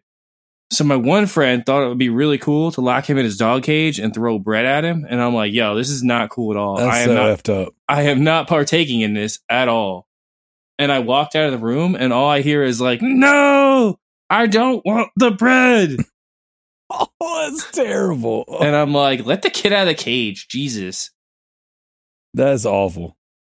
And then I remember another stupid story is I remember the first time that my friends and I like rented like a racy movie from the video store when we were kids. Whoa. When we were kids, like we got past the, you know, like the black curtain or like the beaded wall that's supposed to block you from getting that stuff. Well, we got through, and we snuck a tape. I can't remember the name of it. We snuck it into a Disney tape and swapped out the tapes very nonchalantly. It was a 3-man operation. We had our one friend. He watched the gate, watched for the parents. The other friend had the Disney movie picked out, and then I was the one swapping the tapes as fast as I could. So we get this done. We check it out. I don't know how the clerk let us check the movie out because, like, you know, he had to have seen what we were checking out because you got to take it out of the case and run it through the system. But I think maybe he was in on it and he was just like, all right, let me let these kids have this. Oh, that's because they're either gonna get busted and this shit's gonna be hilarious, and my mom, or I'm gonna be the coolest guy ever because I let them rent this. So we get it home. We wait till like everybody falls asleep in the house because it's like a big like 5-man sleepover. We got 2 other buddies coming over, and it's the 3-man crew that did the job. We're all bragging about it all night, and I'm like, shh, don't let the parents know. Come on, you're gonna give it away. So we were little. We were like 12 or 13. So we're getting through it's about time. We're watching the horror movie that we rented before that, right? And then my one friend sticks the tape in, right? He puts it on, and like the trailers come on and shit. So we all fell asleep, like all of us. Oh my gosh! And we left the volume on like really loud in the basement. So my dad comes down the basement and goes, "What the fuck are you watching?" And wakes us all up, sends all my friends home. And I'm like grounded for like a month. Did you explain to him how this happened? Oh yeah. He's like, dude, mad props for your operation, but you guys can't fall asleep when you're trying to watch dirty shit. The least you could do is turn the volume down and not fall asleep. Come on, amateur hour here. And my dad was cool. My dad let us watch like kung fu movies when people slept over, like ECW and all this shit we should have been watching as 13, but like, he drew the line at like pornographic material. He's like, nah, it's not cool. You gotta treat ladies a little bit more respect than that. He's like, and if at least you're gonna do it, like, come on, like, turn the volume down and don't get caught. It's like, don't be stupid. He's like, come on, whatever happened to nudie magazines? That shit's easy not to get caught. You took it too far. That's something. Oh, the funny thing is when you're young and you first get into one of those stores with your underage or whatever, and you're like, you know, super stealthy and all this sort of thing or whatever else. And it's not until you're older and you go back in there and you realize that everybody in that place is like being super stealthy and super dodgy at the same time. 100%. You know, even people even as an adult, yeah, that's right. Even as an adult, like going into those stores, even when I was 21 and even in my late 20s, early 30s, like it's still weird going in there. You're like, oh yeah, buying this for my partner. Yeah, not for me. I just want to say something. Kids these days will never have to go through that again because now there's the internet and everybody knows the internet is for porn. That's true. Oh, RedTube's amazing. That's true. Yeah, it's the greatest website on the planet. That's gonna be terrible, man. That's gonna be the hardest thing to keep away from 2 young boys. Like I'm not ready to go through those stages with these kids. So it was the Wild West back when we were younger. So it was you had to fight to find it. Yeah. Now it's just like you got to fight to not find it. Remember that when we were young, we just beat off to Sable and Sonny and all those chicks on WWE. We didn't have to go very far. Vince McMahon was supplying it for us on the reg. Oh my gosh, Zach, what you got for us? He's just disgusted. And he's just sitting back and just shaking his head, just in pure disgust. All right, so since Zach doesn't have a story for us right now, I got a couple, but they're not necessarily childhood stories. It was funny because I was like, man, surely I was like not a cool kid growing up. So surely I got some embarrassing stories. And outside of like trying to do things that like I physically wasn't able to do, thus making myself look really stupid, I didn't have any great ones, but I'll share one. And then I got some as I was a young adult that I think are much better. Oh boy. So, you're back, Zach? Yeah, he's back now. So, oh no, I've been here. I was just pleasantly sitting back and listening to everyone's stories. So and then I started speaking and I realized that everyone was like, oh, I'm just sitting back here in disgust. And I look up and I'm like, oh, I'm still muted. So I didn't make any noises. So Zach, you can close this out then on this segment. But deal. So what I did was we used to have like, we had this middle school I went to. We had this brand new facility, and then you weren't allowed to walk on certain parts of the ground. You had these like gray tiles, and you had these idiots running the show saying, walk on the gray line, like it's the freaking Green Mile or something, you know? And so what we would do is we'd walk single file, you know, trying to behave, whatever. And you get in the bathroom and you just take off running, and you would run and jump and grab a hold of this beam that was like over the toilet areas, just past the urinals, and you would like swing on it, you'd hold on it, you do pull-ups, whatever. So we walk the gray line, everyone takes off, so people are running, jumping, hitting the thing, grabbing it, swinging and jump forward, whatever. I run, jump, and I guess in midair I couldn't decide what exactly I wanted to do. So one hand was just going to slap this big beam and one hand was going to try to hang on to it. And I ended up just kind of halfway swinging and then spinning, landing on the top of my head, just straight up, just wiped out, looking foolish. And I don't know that it was like piss, but like there was a drain right there that had like water or some sort of liquid all around it. So I'm assuming it was urine because I landed in it. And it made the insult to injury much worse because all day long I had wet clothes and the guys around me were like, yeah, Daryl went to go swing on the bar and he fell into piss. So all day long I had to have the piss shirt of shame. Not to mention I hit my head really hard and I tried to make it out like it wasn't like a big deal, but that friggin' I remember like I was not happy. So outside of that, I got two fart stories, and both of these are really, really good for really different reasons. So one of them was in high school, and I was dating my wife at the time, and we both had weightlifting class together.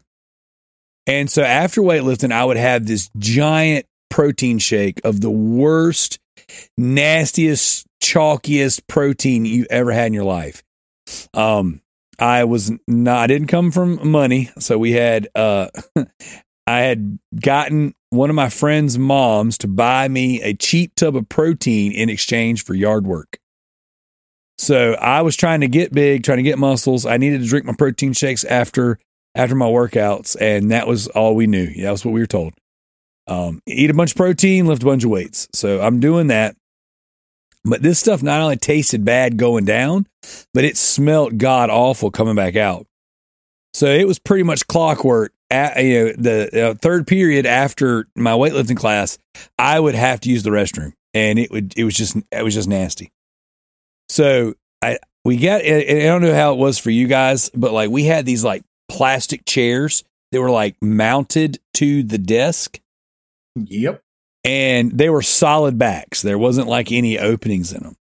So I get into class, and you know my biological clock is kind of telling me what's going on. It's like, all right, man, you're laboring down. It's about time to go to the bathroom. But we're in the middle of a test, and everything it's like super, super quiet in there. Everyone's head down, you know, like working. I am the second to last desk in the line. This is important. All the way in the far corner of the classroom. To my right is my girlfriend at the time, which is my wife now. And behind me is a mutual friend of ours, this girl named Jill. Really quiet, nice girl. She was in all the different, like beta club and, student staff stuff, whatever. A real, I don't want to say a goody two shoes, but like a good, quiet person who you wouldn't expect anything wild out of. So my stomach is just burning up. Like it's gurgling. So I lean forward and I like arch up just enough to where my butt is going to ricochet any volume off this plastic. I cut the biggest, loudest fart ever. It was like, whoa, in this quiet room with everyone taking a test. And it echoed like you wouldn't believe off this chair. Without missing a beat, I turn around and I'm like, "Oh, Jill!" And everyone around me just starts dying laughing, like ruining this girl's life. And she's so instantly embarrassed that she can't say anything. She's just like laughing and turning red and shaking her head no, but like it was too late. The damage was done. Everyone thought she did it because I sold it like I was selling a stunner. You know what I'm saying? My wife, who was Jill's friend and knew how I am, she starts laughing, like obnoxiously laughing, and she can't even come to her aid. So the whole class, even our teacher, is like just laughing because this was the most obnoxious thing ever. And I like didn't just say, "Oh, Jill," I like stood up in my seat. It was just turned around and looked at her. And it was so funny. And no one ever believed it was me. Even though I said, "No, I'm just kidding, it was me." No one ever believed it. It was the best thing in the freaking world. So it's not exactly a PTSD story for me, but I guarantee you, if you find her today, she remembers when I set her up in class. So the other fart story I have, this one was a little bit embarrassing, but almost got me punched in the face. So my brother and I, not long out of high school, we were working together in a pharmaceutical warehouse, and he worked on one side of the warehouse in what they called RX Depot, and I worked on a side called for physician sales and services. And what we would do is we would meet up at our lunch break, and we both had our PSPs, and we would sit in our own vehicles. He would sit in his little Eclipse, and I'd sit in my truck. And we would plug the auxiliary cord into our PSPs, and we would play SmackDown vs. Raw 2007 on the PSPs, fighting each other through the little ad hoc mode while listening to the sound through our stereo systems. That's how cool we were. Wow. Yeah, we were freaking nerds. So I'm over there on my brother's side of the warehouse, right? Ready for him to get off work and let's go fight in the parking lot, on our wrestling games. And he was in the middle of an order and he was like, "Yeah, let me finish this." I was like, "I got something you can finish." And I ripped the biggest, nastiest fart. Like it was so bad. And he looked like he saw a ghost when I did it. I'm laughing. I'm like, "What?" And he's just not responding. He just eyes wide, just looking at me. I turn around and there's a dude standing up behind me where his head was like at my butt. He was pulling an order and I straight up farted in his ear. Like, and this dude, he was like jacked. Like, just dude was freaking so jacked, dude. And he looked like a pit bull in the face, right? And he got this real scratchy voice, man. And I said, without missing a beat, I turned around, I was like, "Dude, that's disgusting. Why'd you do that?" And like, he's like, "You need to effing step off. Like, he just could not. He was so freaking pissed off at me. And he was yelling at me. But all he could say was step off, whatever that means. But without missing a beat, I turned around and was like, breakdance fight you, Daryl. I blamed him for farting, but I straight up farted in this dude's face. I didn't know he was behind me. Yeah, so I think he wanted to breakdance fight you. I mean, we tried, but I would have lost. Not a breakdance fight. So, anyways, yeah. So, was I embarrassed? Absolutely. But in the moment, I just no-sold it. I was like, that wasn't me. That was you. I'm a terrible person. So, all right, Zach, hit us with a story before we get out of here. All right. Well, dang, we're already leaving. All right. Well, this segment, we got more questions. So. All right. So I learned very, very early on. You know how your parents always tell you not to run with sharp objects or anything like that, or like always be aware of the sharp object you have. Yes. Well, I thought it was a good idea and didn't even think anything of it. Put a pencil point up inside of my pocket. Ooh. And I started running through the hallway at school when I got there. Super excited. I think I was like 6 or 7. I don't remember the exact age, but I was running through the hallway, and all I remember feeling was like a stabbing pain in my hand. I was swinging my arms.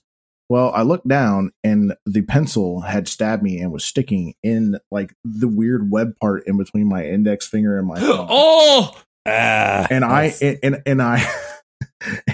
shit you not, when I tell you that one of the other kids fainted, was like, he's bleeding, and then just drops. I was like, oh, and I'm looking at it, I was like, looked at it for a second, and I don't know what it is when you're a kid and and like you're in pain. If someone doesn't acknowledge your presence, you're fine. But as soon as someone acknowledges it, you're like, ah! So I'm sitting here screaming, and I was like, well, I guarantee you I will never run with a sharp object again. And to this day, I haven't stabbed myself with anything while running. Can't say I haven't stabbed myself with something by accident, but I have not stabbed myself with something while running. Ugh, man, that's a nasty spot to puncture. It was weird because there was like, after that, it was just like this weird like cone shaped hole in my hand for a while until it healed up. They're like, yeah, it's not big enough that we can really stitch it. I mean, we could put one stitch in it, but it's not going to do much. You're just going to have to let it heal. Sitting there looking at him, just like holding it up to the light. I can see through my hand. That's awesome. That's awesome. You got anything else you want to share? All right. So if we're doing young adult stories, my time in the Marine Corps was vast with young adult stupidity. So, as most young adults do, before you're the age of 21, you have some alcohol. Well, one night where I think it was right before we were getting ready to go on deployment. 3 of us in the room are underage drinking, which is very, very frowned upon. And if you get caught, you get in a lot of trouble. Well, we had one friend that just would not stop trying to leave the room. And he hit me a couple of times while he was trying to leave the room. And I'm just like, dude, I was like, I love you to death, but if you do this again, I'm knocking you out. And he did it one more time. And the only thought that went through my head was WWE. So I picked him up by his waist and German suplexed him into his bed and knocked him out. This is more embarrassing for him. And then we were all so mad at him because we were trying to keep him in there all night that we not only drew penises on his face with Sharpies, we also took a pair of hair clippers and shaved a penis into his leg hair, and he had very thick leg hair. So while this man is blackout drunk, passed out in his bed after getting German suplexed, he woke up the next morning and was like, I can't go to PT looking like this at all. He couldn't even go to formation. He spent half the day in his room trying to get the Sharpie off his face. He ended up having to use one of those like green scrubby hard pads and like isopropyl alcohol. So I think he learned his lesson. Yeah, we've drawn penises on people before. So that's one of my favorite pastimes. So all right, Diego also writes in. He says, if you were on your deathbed with the only time remaining being as long as one of the games in your backlog, what game do you choose to play and why? So. Red Dead Redemption. I'd live forever. Yeah. All right. That's a good one. All right. What about you, Kalai? I'm sorry. I didn't quite understand the question. You're on your deathbed. The only time you have left on this earth is the length of one of the games in your backlog. What game? Oh, Elden Ring. Oh, there you go. Now is this for the plat? I mean, I'd go for the plat. Are we doing just the campaign, or are we saying until we complete the game 100%? We'll go 100% because you got to squeeze the most out of it. Assassin's Creed Valhalla. There you go. Still Red Dead. All right, CJ, what about you? We're all trying to prolong our lives, I suppose. Oh, never mind. Hyrule Warriors. I'll live forever. It's like 1,000 hours. I don't know. Well, if the aim's not necessarily to play the longest game possible, I don't know. Maybe Final Fantasy X, because I haven't played that. So not the longest game, but it's probably one you should play before you go out. For good. Definitely one you should play before you go out. Yep. I remember liking it. Top five. I've restarted it a few times. Yeah. I've bought Trophy it. List sucks on consoles. PS5 on PS4. Yeah. Let's see. What last game I'm ever going to play? That's the length of my life. I got it. Resident Evil 2. No. Resident Evil 4, because you'll never beat that. There you go. Not the way I'm playing it right now. Yeah, because there's no platinum. There you go. Perfect. No, it would be some kind of spam game because he can't help himself. Look, I'm banned from spam right now, so that's going to be the last thing I got. I'm just like, you know what? Give me the latest Rat Plat, and I'm out. My name is Mayo 3. There you go. Go out with a bang.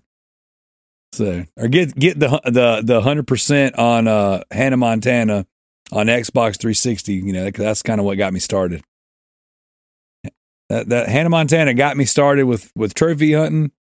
It got me started with Tricky. You know, that's what got me acquainted with Tricky, and then it got me started podcasting. So there's no better way to end this miserable life than with the way I came into it. So I'd play Horizon Zero Dawn because then I'd know nothing could be worse, even in death. Jesus. Way to bring the joke full circle. There you go. All right. And finally, this one is for the schlong.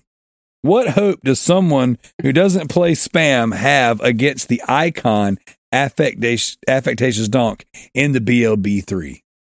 He's winning, isn't he? He is. But I guess he's concerned he might not be able to keep that up because eventually the spam will defeat him. Well, the spam's not long enough, though. That's the thing. Because the spam, it's got to be at least an hour, doesn't it? So he's got some protection there. He plays a lot of games too. So I think the real danger is Rick. I don't think it matters what I do or he does. I think we have to watch out for Rick. Because, you know, Rick, he's shown no interest at all in this competition for the first, 3 months of the year. And all of a sudden he's like, I'm going to win this. And he drops like at least 10 points in the last week or something. So yeah, I think it's a danger. I think he's the real danger. I mean, it's possible EDJ will shoot himself in the foot. That's always possible and just give up. I agree. Say Rick, and the other thing too is Rick likes playing really likes retro games, and that was a lot of his points last year too, which people bitched about too. That's on him. I mean, that's on everybody else. Everybody else can. No, there was some shenanigans with the way that he was. There was shenanigans. Contra's a 30-second game. And he beat Contra, and he counted it. So, wow. Well, there was shenanigans because of Tricky. There would have never been shenanigans if Tricky hadn't been manipulating the system. No, there wouldn't have been shenanigans if Corey didn't be super smart and hide his first month of points from everybody, and then go, boom, here's 14 games beaten. And everyone's like, oh my god, now I have to beat like 13-minute games because we're never going to catch him if we don't. So everybody changed their strategy and started playing retro stuff that they've probably beaten in the past. Yeah, well, that has nothing to do with him laying the smackers down right now because he's been putting down some. No, he's games. putting some good shit down. He's been playing a nice mixture of games this year. Shout out to everybody this year. Everybody's been killing it.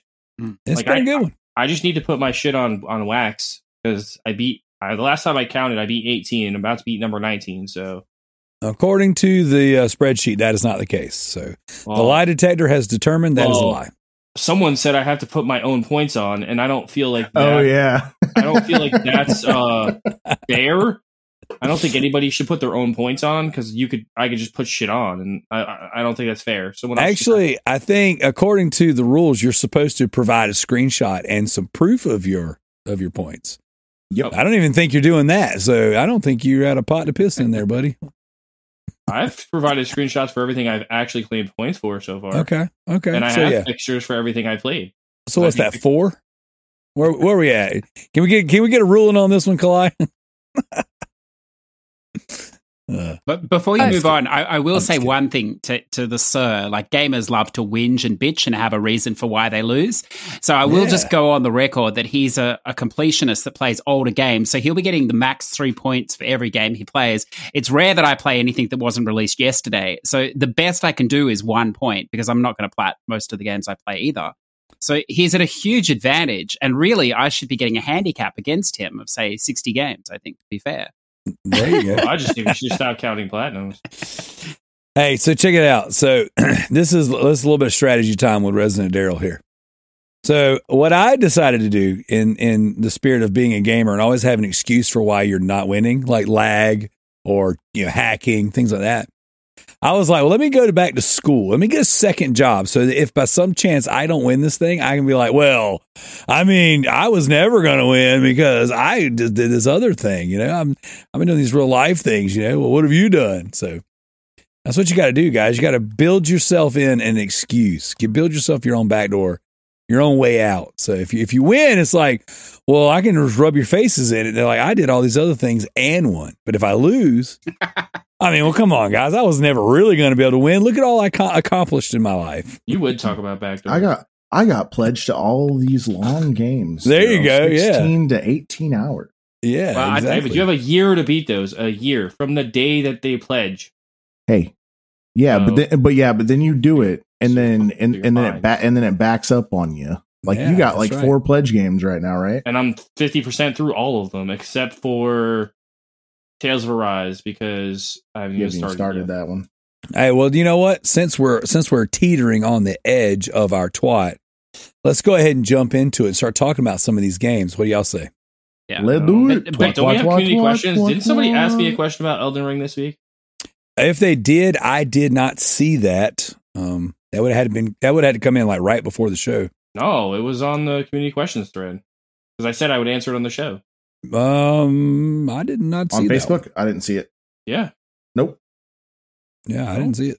Well, I can't click over to it right now. Just before you jump to that, the OP strategy for this competition, though, is simply just to wait until JT gets a hard on, massively overplays his hand, and then, like he did with the Star Wars, and just play one game and get 50 points. So that's going to be the trick. I mean, well, he tried to say each episode of Star Wars is worth 1 point, and I shut that shit down real quick. Well, in theory, that was not a bad. That's he not tried. A bad case. He tried. Yeah. Like, I was like, no. Well, technically, each Telltale chapter should be worth a point. It takes 10 minutes, so that should be a point. There you go. And they released it like a standalone game, standalone chapters with beginnings, ends, and credits. Each one has credits. All right. So, speaking of credits, let's get to this week's official topic. Twat. Boom. There you go. All right, so the task this week was to talk about some video games. So what we're going to do here, we're going to go around the table, round robin style. Hour and 40 minutes in seems like appropriate time to start. Exactly.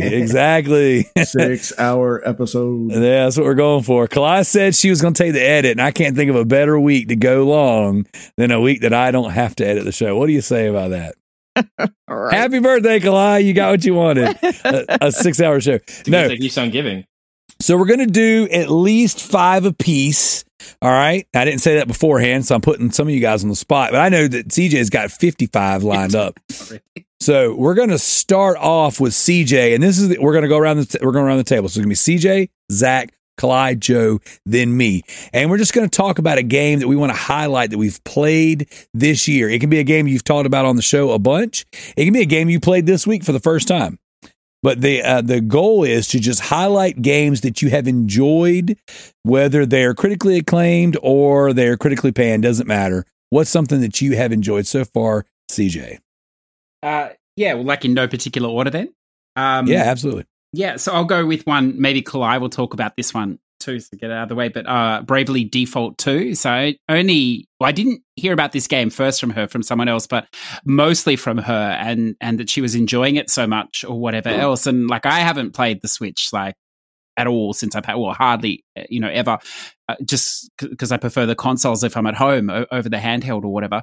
But this is the first game like that I've really been drawn to on the Switch or whatever else. And it's like, I suppose, an old school JRPG, if you like, that's, it has its classes or whatever job system, isn't it, Clay, that it has there. And it's sort of like when I started, I thought it wasn't going to be that difficult a game, but it's got a big difficulty curve, but in the right way for a JRPG, in that, yeah, you can stand off to the side and like level yourself to high heaven or whatever, and it will make the game easier, but you'll still lose to some of the bosses, even over leveled. You actually have to use the right sort of strategy and the right magics or the right attacks. And it's quite a deep sort of thing. And I wasn't expecting that, and I think that's what's really held my interest in it. So and it works perfectly, I've only played it in handheld since I've had it, because it's that sort of a game that you just pick up, play for 10 minutes or whatever else, and think about maybe a different strategy. But yeah, the difficulty of that game combined with the use that you have to use all the mechanics. I'm so used to playing PlayStation games where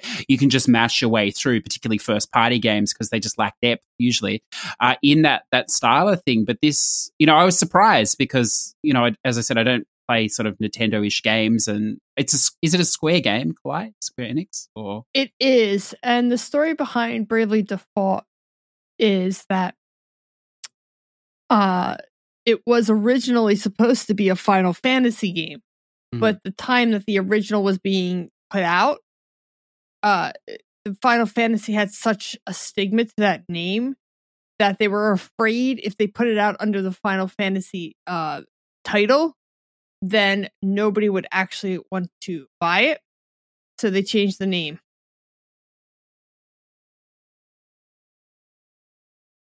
Do you want to talk more about it? Because I think you're a bit further than I am in it too. I am a lot further. This is going to be one of my games. You do know the people who made Bravely Default made a Final Fantasy game, Claw. You know that, right? It's called Final Fantasy and the Four Heroes of Light, and it plays exactly like Bravely Default 1, almost exactly the same class systems and everything. And that's why they were going to make the sequel was going to be a Final Fantasy, like it was going to be one of the next games in the series. But yes, you're right. They changed it at the last minute because of the stigmatism that came off of Final Fantasy 13. And 15. Correct on that. But they did make a game called Four Heroes of Light for the DS, and it's amazing. One of the best Final Fantasy games. Uses the same art style and everything, like chibi hand-drawn art style. Yeah. I beat the first game, and that game is great until you get to the second act, or the second half.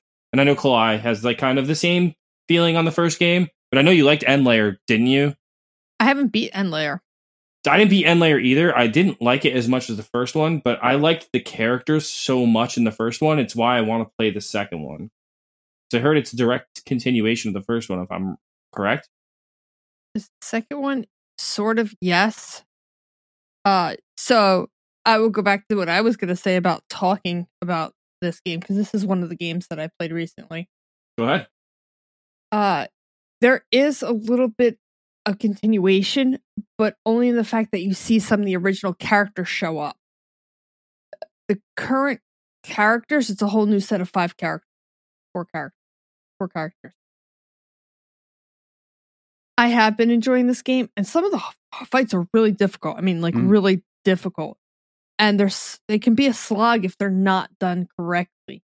CJ, I got to the Mona fight, which I'm not going to tell you who Mona is, but the fight for 3 days, I was in this fight because every time I was attacking, this Mona would heal for like 9,000 healing. Yeah. And I'm like, she's got to run out of mana eventually. Eventually, I had to look it up. You have to target Mona. She heals for a portion of her health. So if you don't take her out first, she keeps healing everybody else back up to full. So I wanted to let you know about that. So when you get to that fight, you know. Thank you. You take Mona out first. Don't do what I did, or you'll be stuck in a loop there. It's so funny though, because like it sort of goes back to what I say. Like you almost get the feel like it's going to be one of these Kemco, mobile sort of like JRPGs that are just mass produced everywhere or something. But then I think it was in the end of chapter 1, I had a similar issue with the boss there, the Caspian, and I didn't realize for ages. Like I just kept getting one shot, and it just didn't dawn on me that he was casting like a reflector. It's like a shout out to Final Fantasy 12 and Final Fantasy series. And when you get that in your head that that's exactly what's happening, then you have to counter that. But yeah, it's that sort of depth that I suppose. I mean, it's a real game. They have real games on the Switch, Daryl. I was shocked. No, that can't be real. But it is a great place to play. Like, obviously, there's no trophies or achievements, but it's definitely a wonderful system to play a JRPG on for that fact that, sometimes you will just be leveling and you can do other things and have it with you, at work and take a break. It's a wonderful sort of game for that. Mm-hmm. And then I had to explain to the fact that in this game, you could heal everybody at the same time. Yes. Yeah. That wasn't that obvious. Like, it doesn't. Yeah, because if you look down at the bottom, you'll see Y for everybody, and you can change. And then you can also attack spells. You can spellcast mass spellcast. It's which I really like because it makes some fights you can get through real quick if you just brave your person, which is you go 4 times in a row, yeah, and cast like the highest level fireball spell. I heard they changed the game a lot in the sense of in the first game you could just default, and then just brave and kill everything, and they just keep doing that over and over again. And like the bosses couldn't really touch you, but I heard they fixed that in the new one. Well, no, they didn't really fix it. They took out one of the mechanics that I loved out of the game, and that's my problem.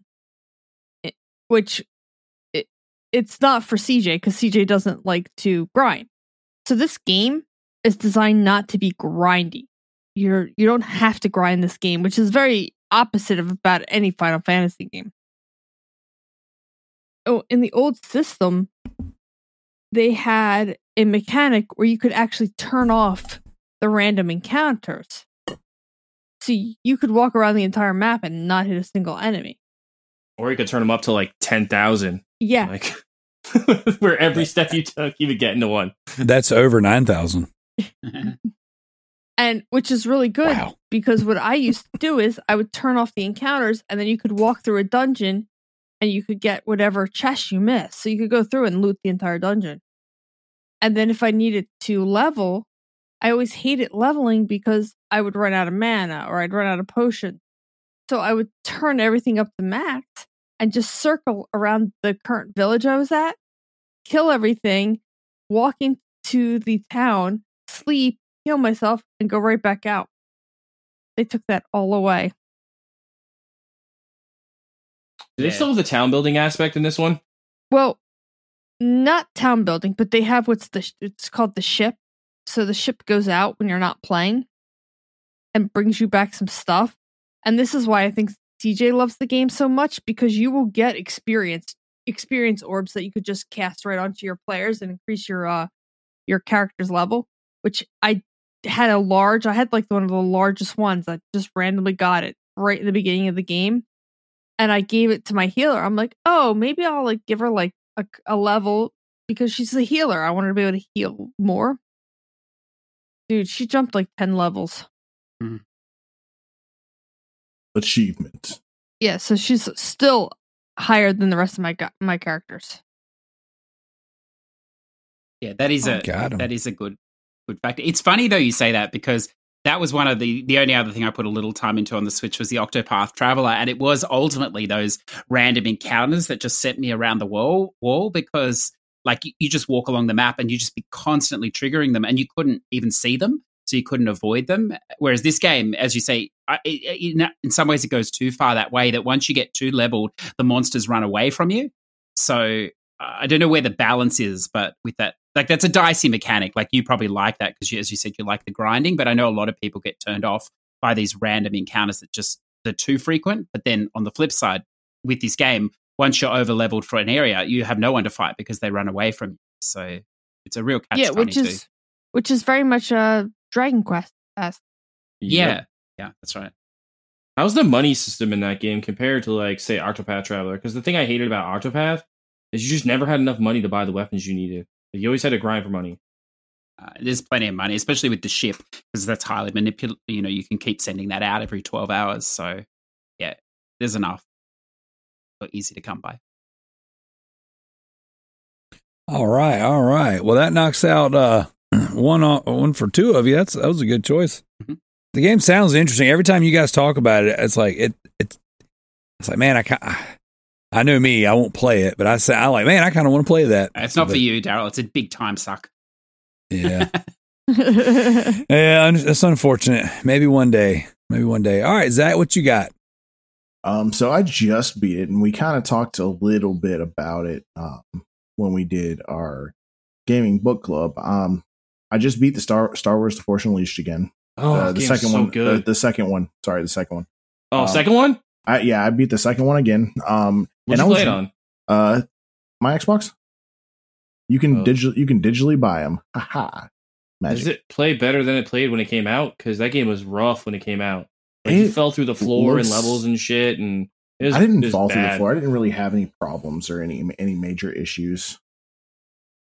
I was actually super duper surprised that I remembered where a majority of the saber crystals were. I didn't have like any issues with the game. I finished that game so I played it the first night when we were podcasting. I only got about an hour in, and I was out of town. And then the other night I sat down and was just like, I'm not going to bed until I finish this game. And I finished it in like 4 or 5 hours because I just remembered how to do everything. Nice. So it was just it was really refreshing knowing that I could go back to a game that I haven't played in probably I haven't played that game in 13 years since it came out, probably 13, 14 years since it came out. And I love the first game. And just having the memory and knowing where everything was, I was just like, man, this is great. Like, brought back so much happiness just playing that game. It is a great game. If anybody has not played it yet, please go and play the Force Unleashed games. They're probably some of the best Star Wars games, especially if you liked Fallen Order. Fallen Order was a very puzzle solvey. It was more of a, I don't want to say action game because I don't want to give it too much credit, but it was more like an Uncharted type game. Yeah, I agree. The platforming and the climbing aspect that was introduced very early on, it felt very Uncharted light. But yeah, I mean, so it kind of fed off. There was a little bit of that in the Force Unleashed 2, but it was more towards the end when you were trying to get to Darth Vader, when it was like the hard part of the game, I guess. And if you don't necessarily play those games all that often, the easy mode makes it super, super easy just to fly through the game. You like enemy attacks don't do anything. If you just want a good story too, start the first one on super easy and then go play the second one on super easy. I cannot highly recommend it enough. They're on PlayStation now. Oh, are they both really? Yep, they're both on PlayStation now. Well, I own the first one on my PC. I got the Ultimate Sith Edition for like $3, so that'll be next after I get through the Outer Worlds, probably. So I'll probably do that, and then I will go into Sleeping Dogs. But yeah, no, I can't recommend that game enough. It does have achievements, so, and the main storyline, if you're not familiar with it, will take you 6-7 hours maybe. That's my kind of game right there. To 100% the game, I think it was like 22, 23 hours. Whoa. Yeah, no, we don't do that anymore. That's the old Daryl. Now we just play short games till we hit credits. No, 10 hours or less. Sorry. 10 hours or less. That's how you get to first place. That's right. Yeah. Change first or last. I can't even tell you last time I platinum a game. It's been a while. So, all right, Joe, what you got for us? Oh man, what to pick? There's just so many this year. I think I'm gonna go with like one of my surprise standouts of the year, which is Bugsnax. Has anybody on this panel played Bugsnax? I played the first hour of it. I found that game to be so much fun for what it is. So basically, you're on this deserted island and you're trying to figure out like where this like one creature went. The Bugsnax they're kind of like Muppets in a sense. They're like these creatures that live on this island, and they eat these creatures called bug snacks. But the real thing about this game is when you beat it, you find out the ultimate twist of the game. And yeah, I just can't even talk about it any further than that because it's just the twist is so amazing. And the game's just so much fun. So like you go around, it's kind of like Pokemon where you catch these little creatures called bug snacks, and they call them bug snacks because they're all based on like snack foods. Like one's like a pizza, one's a burger, French fries, and like so it's like they're like snack pod or like fry pod or the noodle one is called like Stoodle or a noodler, and it's like a bowl of like ramen. And they're like these little creatures, and you catch them in all these different ways. You have like this net that you throw out, and you catch them. But there's also like different like mechanics used through the game to catch different bug snacks. It's really like enjoyable 8-hour game. Really? I'm sorry. Really? How is the actual How is like the achievements and stuff? Or they're not bad. I think I got like 45% of them when I beat the game, and I wasn't even like really trying to get them. If I got them, I got them. If I didn't, I didn't. There's some missable ones. Like the last chapter, the last act of the game has like one missable trophy that like it messes a lot of people up from getting the platinum because they don't know the trophy's coming unless you look at the guide. But I found the game to be really cool and really enjoyable. I found that it was one of those free games we got through PlayStation Plus. I almost called it PlayStation Now. But that's not free. So it was PlayStation Plus game. I think it was the first one we ever got for PlayStation 5. Yep. Yeah, it wasn't free for PS4. But they didn't give us the PS4 version, which I thought was kind of messed up. So now I actually want to go and buy the PS4 version because I enjoy the game so much. so It's not. I I feel like tricky. I got to give my money to developers, guys. So I like like the game. Got to buy the DLC. me and Zach should play it. I mean, I don't. Yeah, I think you should. I mean, why would Zach play? He has an Xbox. Well, actually, I'm glad. PS4, glad- you know, do you, PS5. Clay? It is on PC and it is on PC. Wait, it's on wait. it's on Epic for 25 and it unlocks on Steam in 11 days. No, Zach, it's coming to Game Pass, and that's where I was going. Oh boy. Is it? Yeah, it is. It's been announced that Xbox is getting another PlayStation exclusive to Game Pass, and that's It's not really an exclusive. It was Well, a it time was. exclusive. Now you guys get to play a good game. Congratulations. You're welcome. Enjoy our We sloppy do seconds. share. It's Yeah, not only coming to Game Pass, but it's getting, if you haven't played it, you want to wait because it's getting DLC free for both consoles, free DLC. But the DLC is actually going to be in the middle of the game. So I don't know, like I assume if you finish the game, you'll sort of just go back, but it's actually meant to be played in a linear progression from the start to the end with the DLC in the middle for the story. Interesting. Yeah, so it'll be interesting, I'm sure, if you finish the game, but more, it'll work quite well if you haven't even started it. You play it. I mean, I streamlined the game. I just beat the campaign. There's a lot of things you can go around doing, and like different side missions, like all the like Muppet creatures. Your like main mission of this game is to get them all back to the island, so you can figure out the big mystery of the island. And it's a pretty enjoyable game. Like the missions are like, oh, find this bug snack, catch this bug snack for me, and then feed it to me because they all want to eat bug snacks. They all love the taste of bug snacks, and yeah, I enjoyed it. Bug snacks, check it out. I mean, I think it's a pretty cheap game if you buy it. It's like $25. $25 on Epic, yeah. Yeah, it's not expensive. There And you go. it's worth the purchase. I definitely wanted to buy it before we got it for free, and if you buy it on PlayStation, you get the digital and you get both codes. You get the PS4 and the PS5 version. Dope. All right. Well, so this game I talked pretty extensively about before, so I'm not going to spend a ton of time on it, but it's one of my standouts for the year. Partially because it was a new experience for me that I wasn't expecting to be great. But then I played it with my son and it was such a good time playing it with him. But it's the game Fear 3. We played it on PS3. And it was just one of those random, like, look at the shelf and here's a game I've been saying for 10 years I'm going to play. And I pulled it out. It said co-op on the back. I was like, let's go. And he was all about it. We put it in first-person shooter, psychological horror elements to it. But we sat down in one sitting and just plowed through this game. And it was very interesting because you're like two brothers, if I'm understanding the story correctly.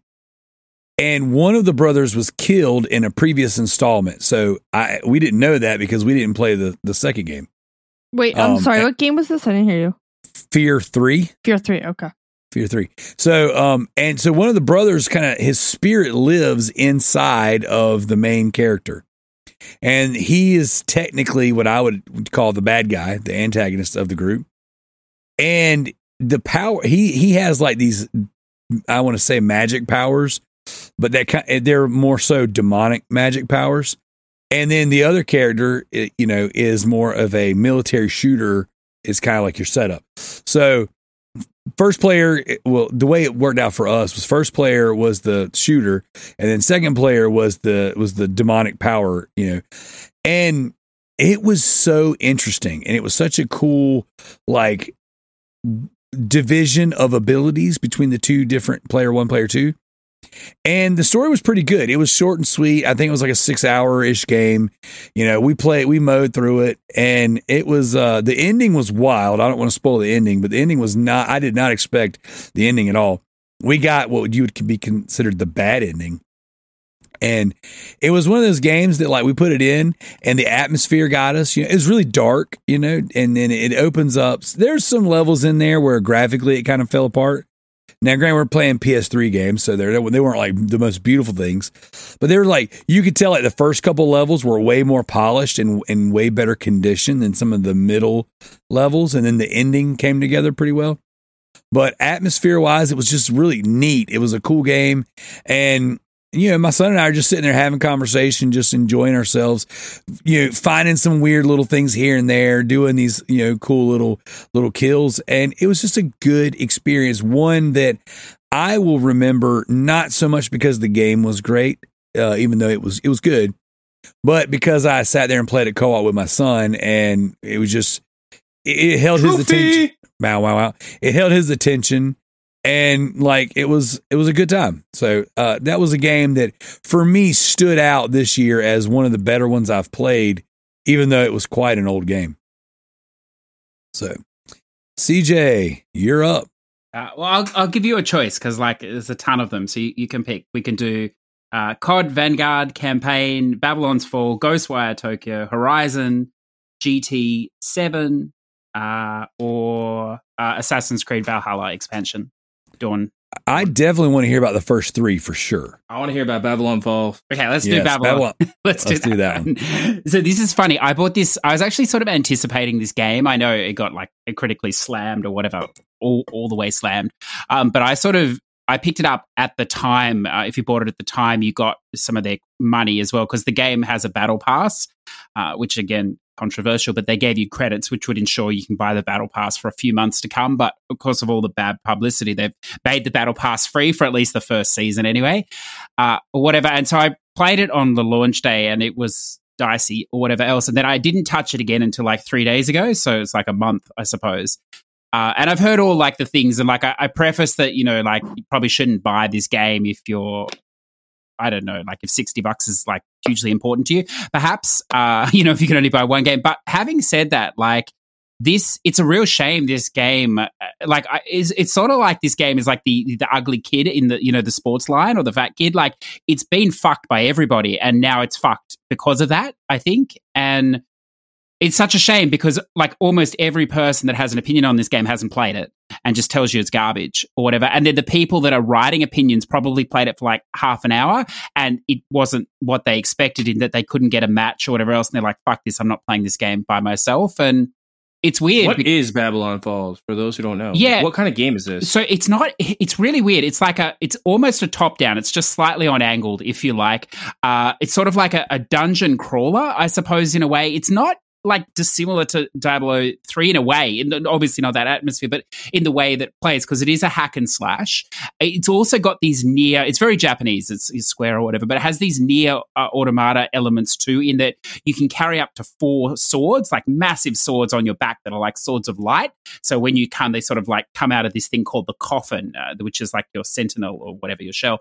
And you can have like swords, you can have a giant hammer, you can have a bow, you can have a shield, or you can have like this wand thing.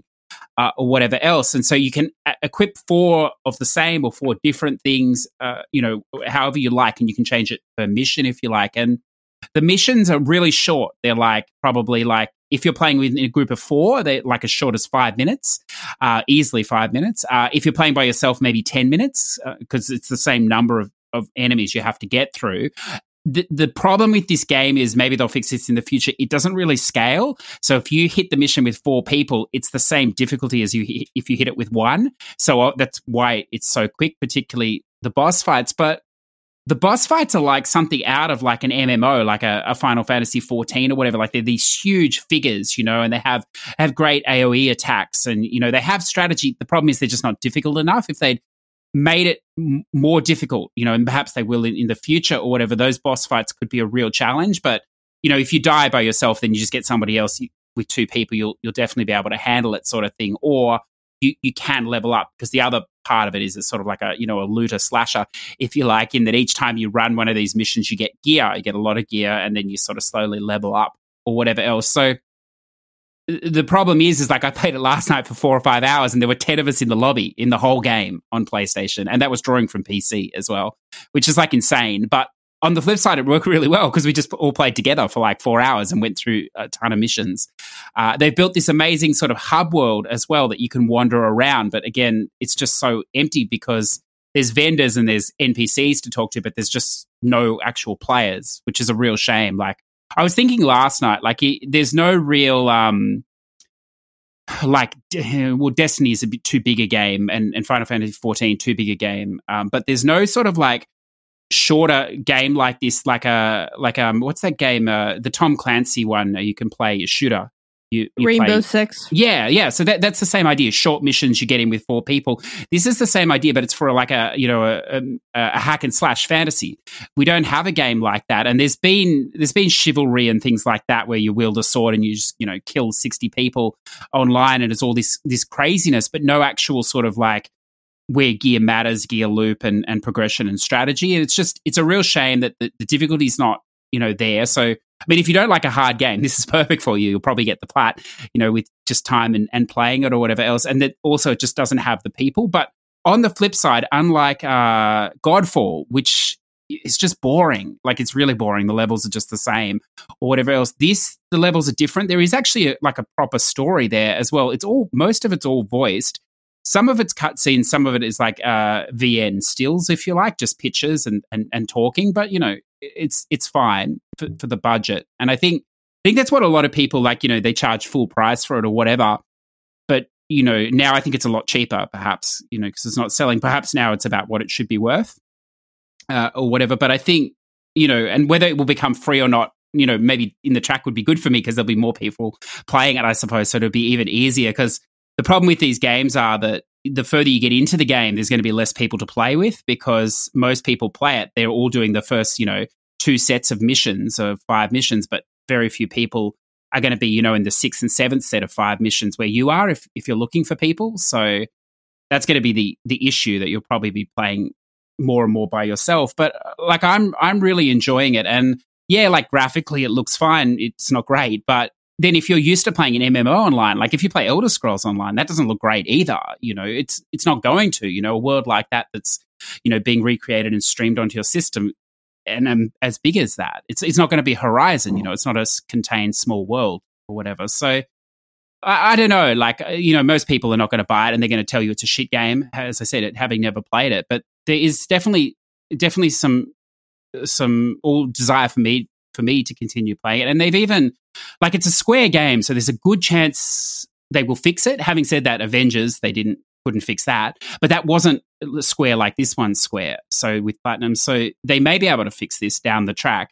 And they're already trying, like they have a new story campaign in there for the Nier, a Nier story that you can do once you reach level 20, with I think 30 of these missions off the side as well. So they're definitely going to try and save it, I think. It's just whether people will give it a chance or not, I'm not sure. But I was thinking last night, like if you had like a good friend you like to play these sort of hack and slashes with, or 3 good friends or 4 or whatever, it'd be the perfect game to have a couple of beers and just like do a set of 5 or 7 chapter story missions a night or whatever. It'd take you half an hour max because you'd have your group set, and you could probably play the whole game in like a week or 2. that way, I think it would be an awesome experience. So yeah, I'm quite enjoying it. It's nice to put out like a little bit of positivity because it's not all as bad as you read, I think. That's good to hear. That's good to hear. I was looking forward to hearing your opinion because, you know, there's not a lot of people who are volunteering to play things get panned that hard. Yeah. You know, and as somebody who went and saw and enjoyed the movie Morbius, I like to hear someone who can find the good in a movie or a game. Well, the thing that shocks me about, sorry to indulge, I'll move off it in a sec, but the thing that shocks me about this game is that, you know, a lot of people play MMOs, but they play them solo. Like I play Final Fantasy XIV solo, except for when I have to play dungeons with other people.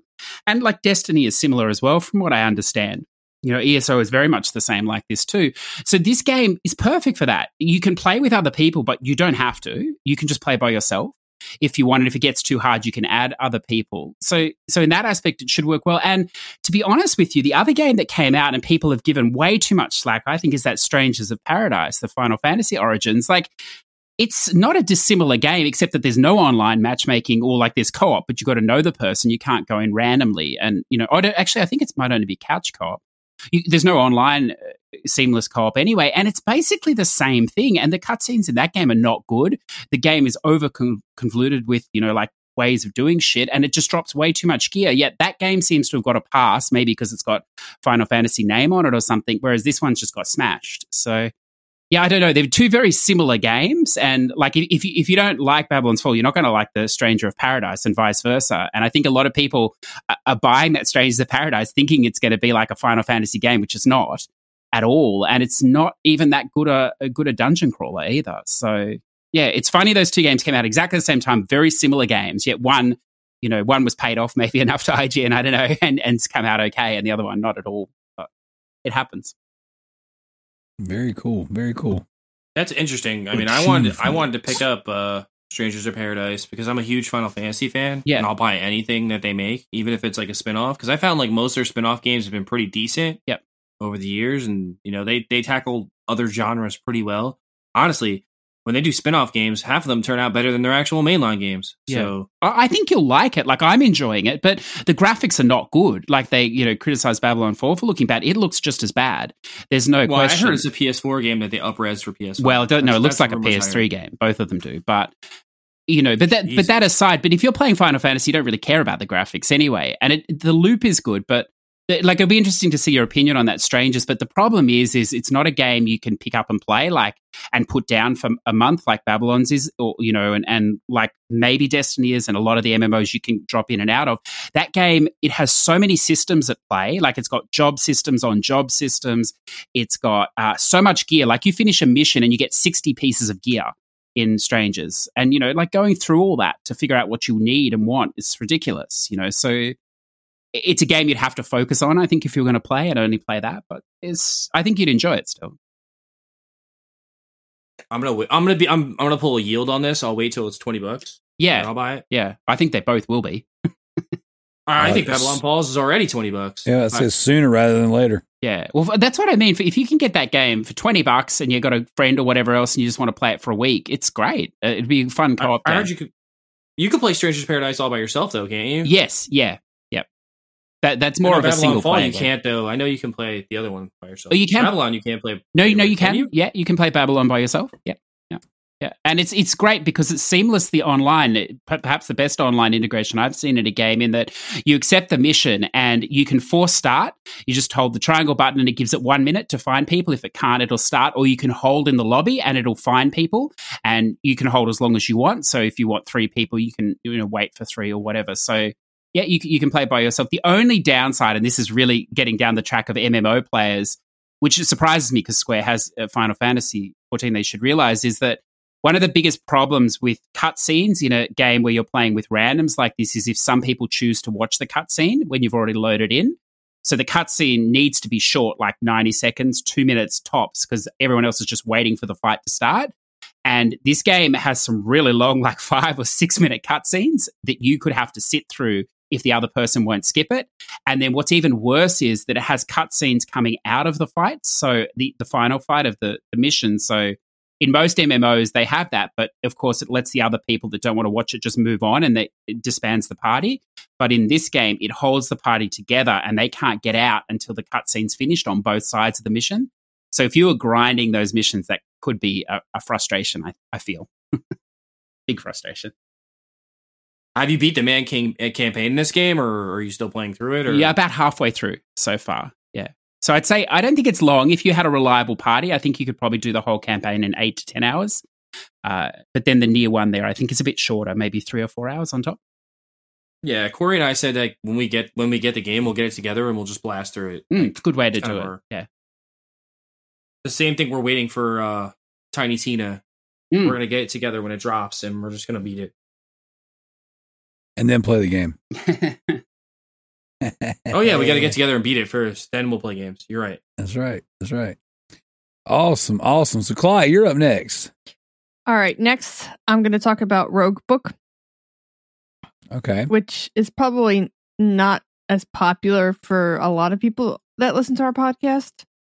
But for those that like a fun little, it's a deck building game. I've been really into these deck building games. This is you get a map.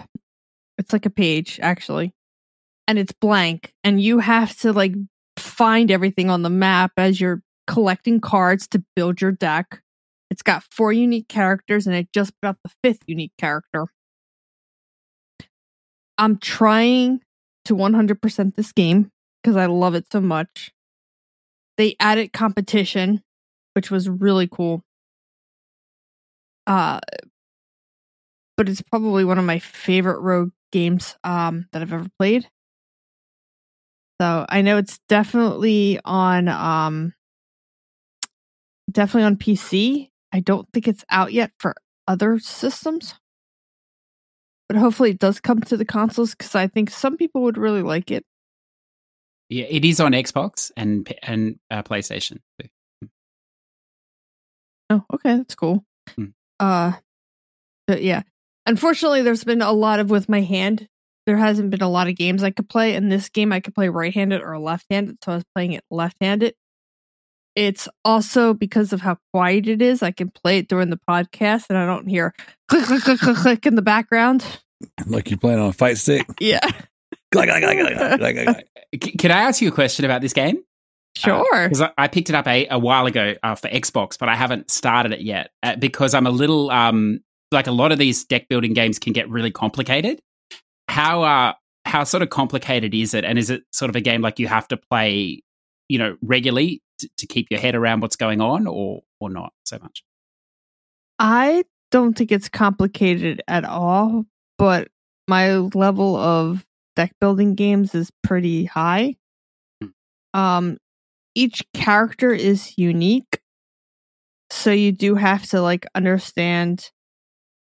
Like Zephyr has what's called rage. When he gets to his max rage, his cards are like better, but it's only for a 1 card will be better, and then his rage meter is 0, and you have to reset it again. So each character, you have to learn each character, but besides that, it's not that hard. It looks pretty good though. Like it's a cute looking little game. I'm watching videos of it on the PlayStation Network right now, and yeah, and it's done by Richard Garfield, who was the original inventor of Magic the Gathering. Oh, I'm out. So it always comes back around. Magica. All right. Well, cool deal. All right, Zach, what you got? So unfortunately, it is still not complete yet. But Halo Infinite, we have waited so long to have a better campaign than 5. And they gave us a great campaign. But unfortunately, they have still yet to give us the rest of the game. They did an amazing job with the campaign, and I will not fault them for that. But the multiplayer is lacking. There's no Forge; it's lacking. There's no co-op campaign, which I kind of get. It's a little bit harder to do with like an open world type setting like that, unless you turn it into an MMO. We discussed a little bit about it. They talked about not going with the flow and putting a battle royale on the in the series, but now they're doing that. So I don't know. I feel like 343 needs to focus on one thing, and that's finishing the game that they already have. But other than that, the campaign, if no one has played it and you are a fan of Halo, it is absolutely gorgeous. I have never seen a Halo campaign or cutscenes that are as beautiful as Infinite is.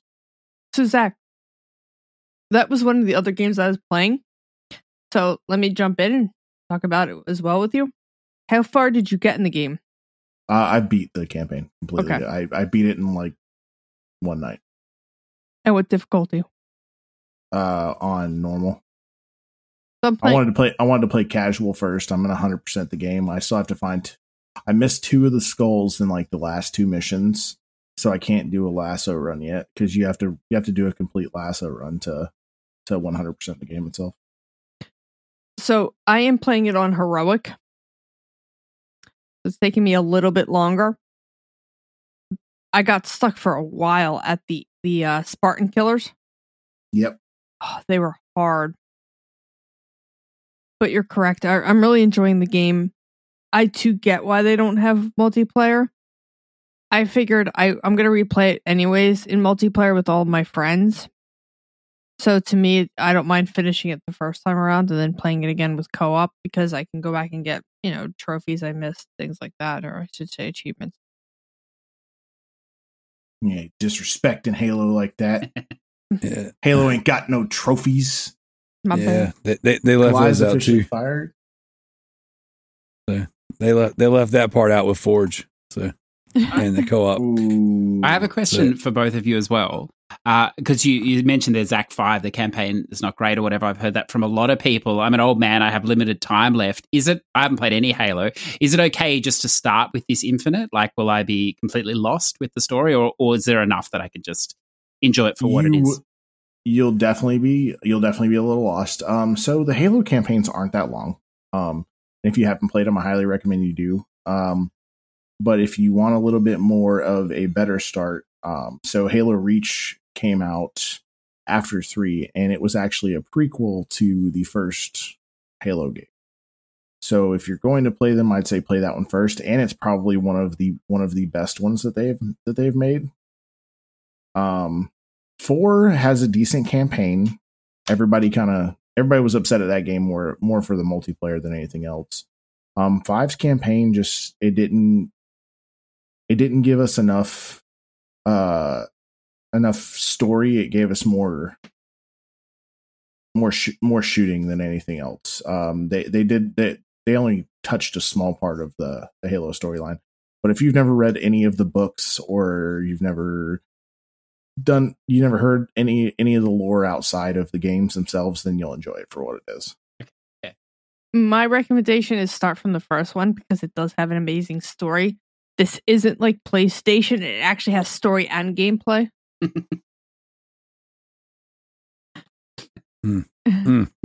I will say I'll weigh in on this one as a Halo fan from back when Halo was made by a real developer like Bungie, currently owned by Sony, by the way. They had some good stories, and the campaigns aren't, like I said, they're not incredibly long. You can make them longer if you choose not to travel by vehicle, if you travel by foot, and you can have long gaps of kind of nothing in between battles.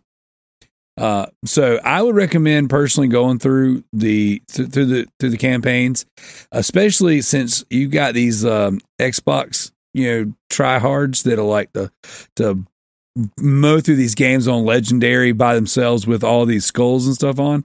Surely a man of your rapport, CJ, could find an Xbox player out there to run you through the stories. Not run you through as in like make you kind of miss it, but like, surely like somebody out there wants to go through and play those again and get those achievements. They're good stories. They're fun games to play.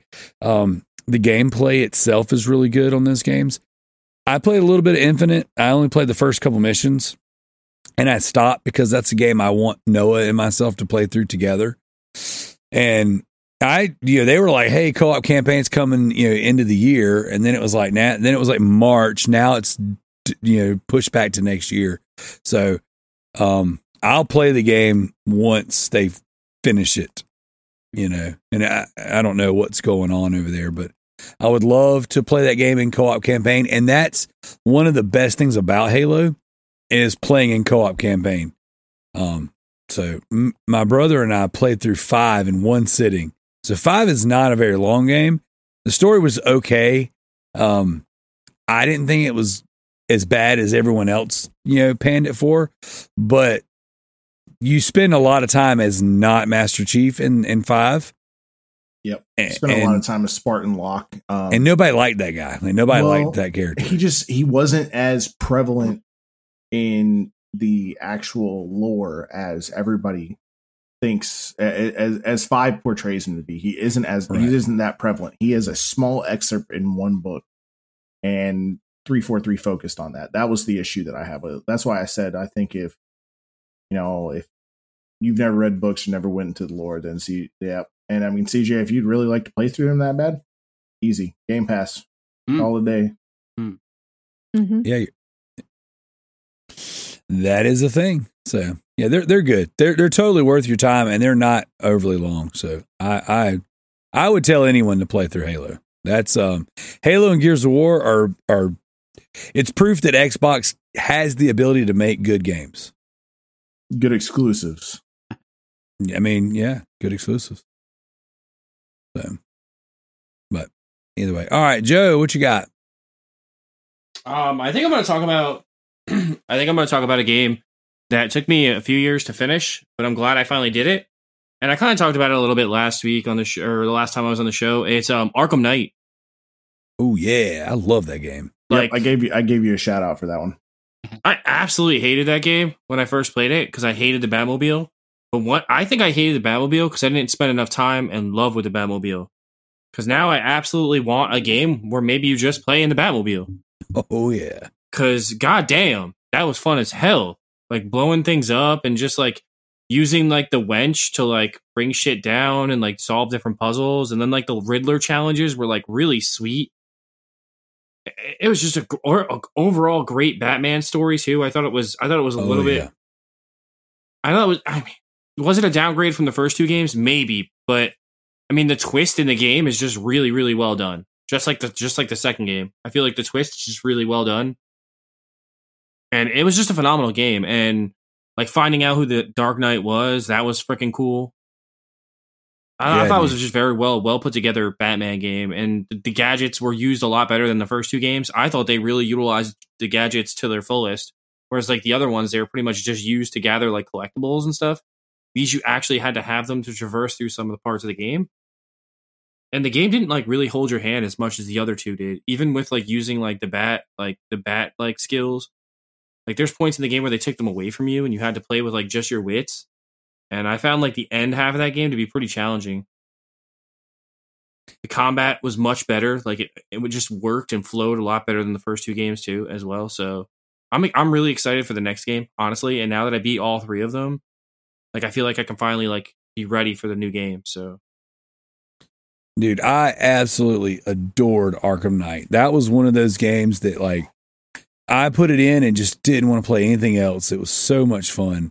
And I love the Batmobile segments. I went into it after listening to the reviews and listening to a lot of the podcasts talk about how bad it is.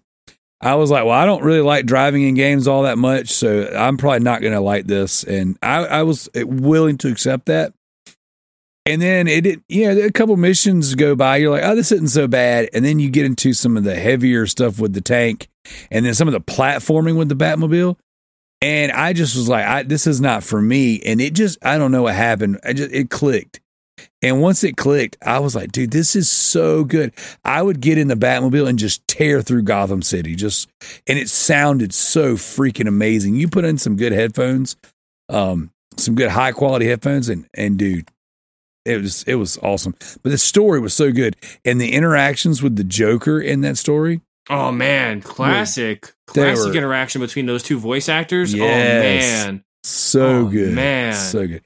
And even the little odds and ends, like randomly, like you're grappling to the top of a building, and as you're climbing up, boom, there's Man Bat, or even the Joker popping out over the corner over a ledge and just kind of give me a little bit of a jump scare. That's the last thing Conroy and Hamill did together, correct? I am not sure. I know Troy. It is. Troy Baker's done a lot of the Batman and Joker voiceover in some of the animated stuff, and they've had a lot of new people in it too. We were talking about that at work the other day, just the amount of voice actors for Batman and the Joker recently. Well, I keep hearing that Hamill's done with the Joker, but then after he's done, he'll go and do something else occasionally. So I don't know. I started listening to a new podcast, Earl. You might actually be interested in it. It's with the voice of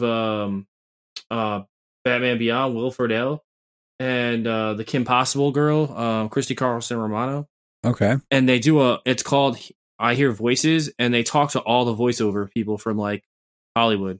Oh, that's awesome. And they talk to the guy who played Batman. They talked to Kevin Conroy in one of the episodes.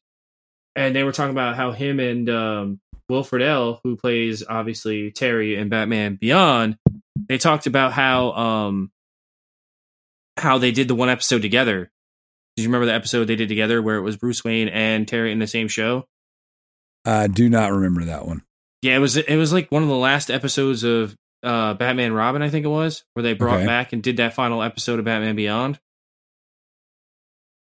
Oh, it wasn't Batman Beyond. You're thinking Return of the Joker. Yes, yeah. I remember Return of the Joker. Yes, I don't remember the actual episode of Batman Beyond though. Yeah, and it was just really well put together. And they were talking about how like it was so cool to work together, and Will Friedle couldn't stop gushing about how he's like the best Batman of all time because he just does Batman so well. Like no one's ever captured Batman the way he has. And they also talked about how like whenever the movies are really campy, the cartoons are really dark, and whenever the cartoons are really dark, the movies are really campy. Yeah. And I was like, damn, I never noticed that, but it's actually true. Like that was one of the best parts about Arkham Knight is that voice cast, dude. It is so good. You got, oh my God, top to bottom. Yeah, Kevin Conroy playing Batman. You got Mark Hamill Joker. You got what's his face? I just said his name. Troy Baker as the Arkham Knight. Tara Strong. Yep. Right? Yeah, Tara Strong is Harley. It was good, man. It's just such a, and it's just the game plays so amazingly, and there's so much content too. That's another thing. There's so much to do in that game. Oh, I only streamlined the main campaign and then realized I didn't even actually technically finish the game 100% because like to beat the game 100%, you have to like put everybody in jail. You got to do that. You got to get the true ending. You got to do all the Riddler challenges. You got to beat the game on New Game Plus to activate the Nightfall Protocol. So wait, you have to beat on New Game Plus to activate the Nightfall Protocol? I thought you just had to put everybody else in jail, like all the other characters that you didn't put in jail yet. No, you got. I'm pretty positive you have to do all the Riddler challenges, then beat it on New Game Plus to activate Nightfall. Those Riddler challenges can suck my left nut. Yeah, they're challenging for sure. So I love that game. That game is just so good. I'm excited about the new DC properties that are coming out. We got a Wonder Woman game coming. We got Suicide Squad. Wait, there's a Wonder Woman game coming now? Yeah, made by the people that did Shadow of War and Shadow of Mordor. Yes, I must have missed that. With the Nemesis system. So she's going to have, I don't know, what villains, what baddies they're going to incorporate. But yeah, they're going to incorporate the Nemesis system into the new Wonder Woman game.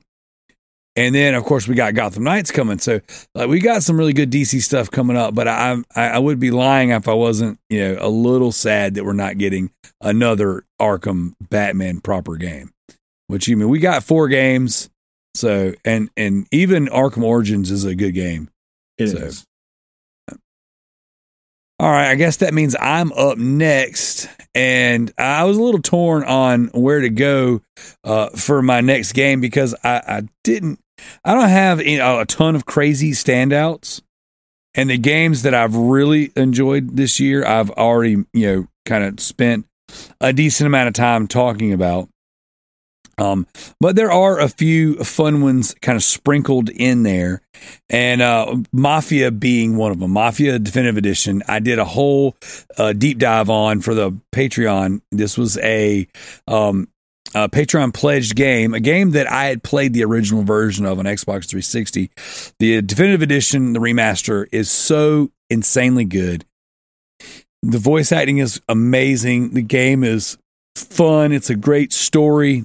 And I love the 1930s era, and I love a good mafia drama. I love just that type. I don't think there's enough of stuff like that. I would play a mafia game in a heartbeat, and I would love for more of this stuff. But the game was so good. I played back through it this year, and I adored every minute of it. That was another game that I didn't want to be over.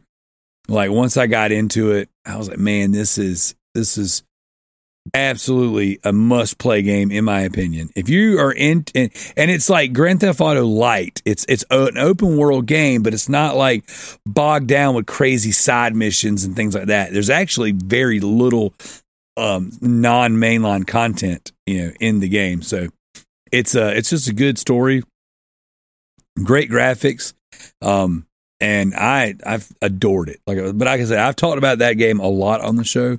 So I don't want to spend too much time on it, but other than just to highlight the fact that if you're just like on the fence about, what am I going to play next once I beat all the games that are out and that are new, check that game out. It is available on PS Now as well. So, CJ, that brings us back to you. Yeah.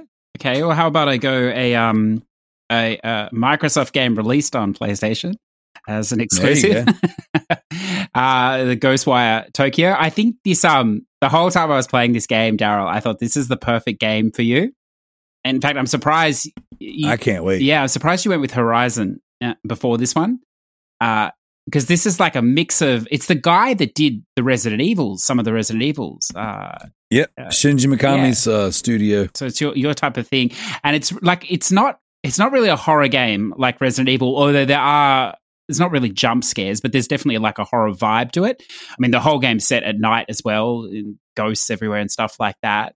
But it's also got like this control element to it as well. Like shit flies around the rooms when you go in, chairs and tables and stuff like, randomly get sucked up on the wall. And so it's sort of like a cross between maybe a PG Resident Evil and a control game in an open world. So it's like perfect for you, I would have thought. In its style. It can be. It's weird though, because the story, the story starts off, you're this guy or whatever, and it's this weird thing you could actually download for free, like a visual novel that has backstory. That I read that. You definitely don't need to. It's sort of a bit of a wank, to be honest with you. But the game starts, and your sister is in this hospital, and you're the guy, the brother. That's who you play as, and you're sort of, the whole game is to try and save your sister, but there's no real rapport created with the sister, not a lot with the main character either. So while the gameplay loop is really fun, the combat is fun because it's a bit like you've got powers shooting out of your hands, that game in Infamous. It's got that feel to it as well, like you've got 3 or 4 different powers you can shoot out or whatever, and you smash things to collect the powers. So the gameplay loop and the combat is really fun, but the story, it's like, it's okay. Like, perhaps the side quests are more interesting. In some ways, they're a little bit like goofy and off ball or stuff, but the main story, it's cool. You got this, this nemesis figure you're after or whatever. That side is interesting, but the sister thing where it's leading, it really doesn't develop that. And so without going into the ending of the game, when you get to the sort of middle, you're like, okay, it's going to sit here for a while. And then it really just speeds up to the ending. And it's done sort of strangely in 6 chapters. But when you get to the end of the 4th chapter, you have to play the 5th and 6th chapter sort of off the main world, if you like. So you can't go back to the main world. It warns you. And then when the game finishes, you can go back and do any side quests you miss. But it really ramps it up. So it looks like you get to about 15 hours and you're like, I'm going to be here for 30 hours. And then it's over, like in hour 16 sort of thing. So, which is strange. And then they've incorporated this Assassin's Creed idea with the open world that everything is in zones. And so in the zone, you've got collectibles and you've got to collect so many ghosts and you've got to do all this stuff, which is cool. But when you finish all the side quests in the game, which is where I'm at now, there's just that cleaning up, which doesn't really there's no incentive to do it, sort of thing. Like it doesn't level gate the missions, I suppose, to encourage you to do it as you go. So if you go, which is cool if you're just there for the story, you're in and out in 17 hours ish, 18 hours. If you're there for the plot, I think it's going to be like another 15 hours of just this monotonous sort of cleanup. But yeah, that's like it's very Assassin's Creed in that sense. Like if you like that idea of just going around and collecting things like in those modern games, you'll love this as well. But the game is definitely worth playing. I was surprised. It looks a little like it has Bethesda jank in its graphics. There's no question or whatever. But it's probably one of the better games. Like I enjoyed this one more than Horizon, probably for the subject material or whatever. I think it's definitely worth a look. You know, whether you wait till it comes to Game Pass next year or you buy it. I'm definitely going to buy that one. The only reason I haven't bought it yet is just because I bought Dying Light 2, Horizon, and Elden Ring, and I haven't finished any of them. So, and I've got a couple pledges I got to finish. So I was like, you know what? I will get there eventually, and Ghostwire will be there waiting on me. But that's a must play for me. Like that's a Shinji Mikami game is a must play for me. And I don't know how involved he was with actually creating the game because I know that it's his studio. But like, you know, it looks very neat. The animations and the graphics look very clean and very, very cool. You know, just kind of watching some coverage on it and all the reviews I've listened to, you know, and I haven't read any of the actual written reviews, but the podcast reviews I've listened to, everyone says how surprisingly good it is. So that's very encouraging. So I'm pretty excited. So, all right, Kalai, what you got? Elden Ring. Oh, I know a couple of you guys are going to join in on this one. Yeah, it's such a good game. I'm really surprised now. I'm normally not a Souls type person, so the fact that I'm having fun playing this game is just a tribute to how well of a game it is. I really like the open worldness. So since I'm not on a path, it just makes it a little bit easier for me to stomach that hard mode because I can always go level or upgrade my gear. And man, I've already beaten the first boss and just the exploring, just like run around. It's like basically Skyrim, but harder. That's interesting. So I've heard a lot of people say that Elden Ring is like a really good game. And everyone talks about the bosses, but how is like the moment to moment gameplay? Because I know in Bloodborne, like any old random thing that could look at you would kill you. So like, is everything out there as dangerous as, you know, like the Bloodborne characters, or is it just kind of like a little toned down in those aspects? Oh no, everything's out to kill you. Crabs. I mean, and when I didn't realize that at first. I was like, oh, hey, oh look, maybe that guy will talk to me. Oh no, he killed me. That sounds about right. Yeah. I know Joe started this game. I did start this game. And what did you think of it? So I'm about like 4 or 5 hours in, and I'm shocked at how gorgeous this game is on like PlayStation. Like it's absolutely fucking gorgeous. Like just like it kind of takes what they started when they made well actually they didn't make, because that's not the same people who made Bloodborne, is it? Yeah, it is FromSoft. Oh, it is FromSoft. Yeah. So basically they took what they did with Dark Souls and they like ratcheted it up to another level. And then we're like, oh, you guys want more like story? You want more lore? You want more to like actually do? And they gave that to us.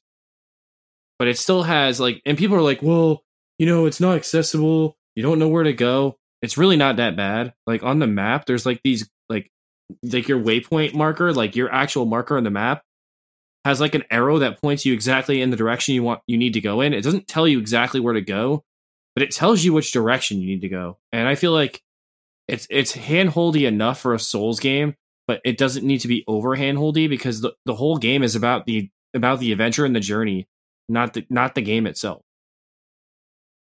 Like they want you to play the game the way it was meant to be played, which is to explore. Right. And there's hints about where they want you to 100% explore. I don't know how many of the rest areas you found. Like 5 or 10. Right. Did you ever notice that there's that yellow line coming off of them? Yeah, and that tells you where to go next. On certain tells you- ones. Not Yeah. where to go next. It tells you where there's a boss. So like Shadow of the Colossus, kind of. Well, so does those fucking yellow doors that you know not to go in because they're going to be a boss. If you played any Souls games, you know what the yellow door means. Like the yellow misty door. And it's not I mean- necessarily like a major boss. You could find minor bosses too. Oh, I know. Well, but that always means there's a boss behind that door. Like that's been since the dawn of Souls games. Like if you go in a door that has like fog on it, like you're fighting something. So like you better gear up before you go in there. It's funny because when I fought like that first Rat King dude in like the in the cave, in one of the first caves in the game, I was like, oh, let's go, because I was like level like 11 or 12, and like I just sicked my like summon wolves on him, and I fucked that dude up because like the wolves just distracted him, and then I just wailed the shit out of him. But it's like it's so cool, like the way you get certain summons. It's like you have to wait till it's nighttime and then go talk to people. It's like the game is so cryptic. It's pretty dope. It's nice. It's a nice change from going from something so simple like a Lego game or Lego Star Wars to like Elden Ring. I feel like these games come around once a generation, and it's funny because people are like, "Oh man, this has like Game of the Year locked up." I'm not so sure of that yet. There's a lot of things that are still coming out this year that could beat Elden Ring, and why I think Elden Ring is a great game. I do feel like I understand why people don't like it. Like I get it, but like you gotta understand. Like okay, so I'm gonna answer the question that was answered and asked in the chat. I think Matt actually asked it, and he asked me about accessibility. And does it change my mind on accessibility in games? After playing it for 5 hours and experiencing what they're trying to do in this game, it does change my mind. This game is not made for everybody, unfortunately. It's not. It's made for people that want to play a game that's somewhat challenging, but rewarding for the challenge.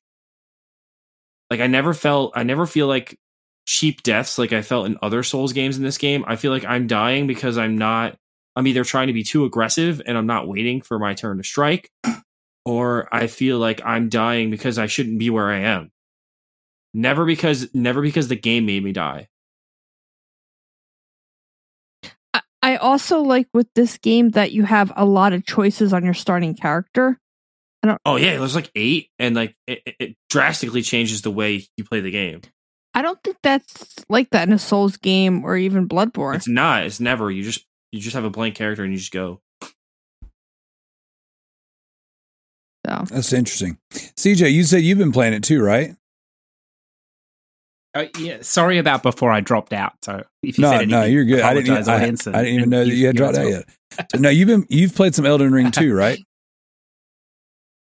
Yeah, so I want to ask because you're playing it as well. I have aren't not you? So started everyone's yet, but playing I it? bought it. Okay, so three of you have played it as well. So I've died once on the title screen, twice on the load in screen, and then I just got the shits and gave it away. But everyone says it's amazing or whatever else. What I want to know, because I listen to a lot of podcasts that have talked about this, and they talk cryptically about all different things. So what are like? Because obviously you've all played it and had some success because you've got past the load in screen. What are like 4 or 5 tips that you could give someone like me that hasn't played one of these games just to sort of get a leg in the door and started? What are the like 4 or 5 important things that would make it a little bit easier or make it more manageable just from the start that you found? you're going to die a lot. Just dying is part of the process. Just because you die doesn't mean that it's a bad thing, because you will learn from your mistake. I hope. I still haven't learned from my mistakes. Yeah, no, I expect that. I still rush in, and I'm just like, every time you go in, you're always there's a million different ways to do everything in those games, and somebody else's way may not be what's best for you.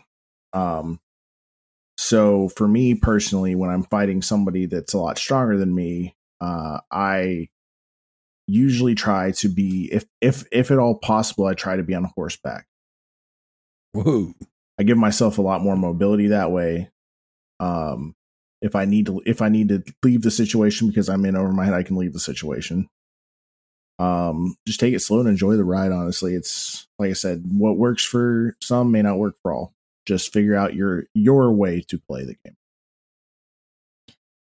Yeah, and for me, horseback, I can't attack on horseback. So see, perfect example. There we go. What about you, Joe? What advice would you have for someone getting into the game? Learn to dodge. Like, dodging is your best friend. Yeah. Put your points in dexterity. I mean, Corey was teaching me how like dexterity is key in the game. It's not making yourself more powerful. It's making your weapons more powerful. Because if you just put all your points into power, your weapons are like shit, and then you can't hold anything better because your dexterity is not high enough. Well, it depends on the weapon. Most weapons, it depends on the class, but like if you want to be a samurai, like it's all about dexterity because you want to be able to eventually dual wield like 2 samurai swords, and then you can fuck like a lot of shit up. So it depends on your build, yeah. But he was teaching me that like, you know, every few levels you should increase your vitality. Every few levels you can increase your endurance. He's like endurance is key in that game because the longer your stamina bar is, the more shit you can do, the more shit you can dodge. And then the more you can dodge and get up and then hit something after you dodge is like the key to success. Like, dodge, and dodge. And wait for your openings. Don't just try to strike blindly because they'll just block everything. It's learning your enemies. It's kind of like people who play Monster Hunter should be at home playing Souls games. Because you have to learn to be very patient playing Monster Hunter. You can't just like fucking run in like all Leroy Jenkins and just fucking hack at shit. Like there's like skill to playing Monster Hunter, and I think there's a lot of skill to playing Souls games, and I think that's why the community is so like harsh on people who want to change the game because they don't want their game ruined. Just like people don't want Monster Hunter to be easier. It's like people want the challenge. That's why they come to these games. So they don't want it to be for everybody, and that's why they gatekeep, and that's why they want accessibility to not be a thing in Souls games because they don't want their experience ruined for them.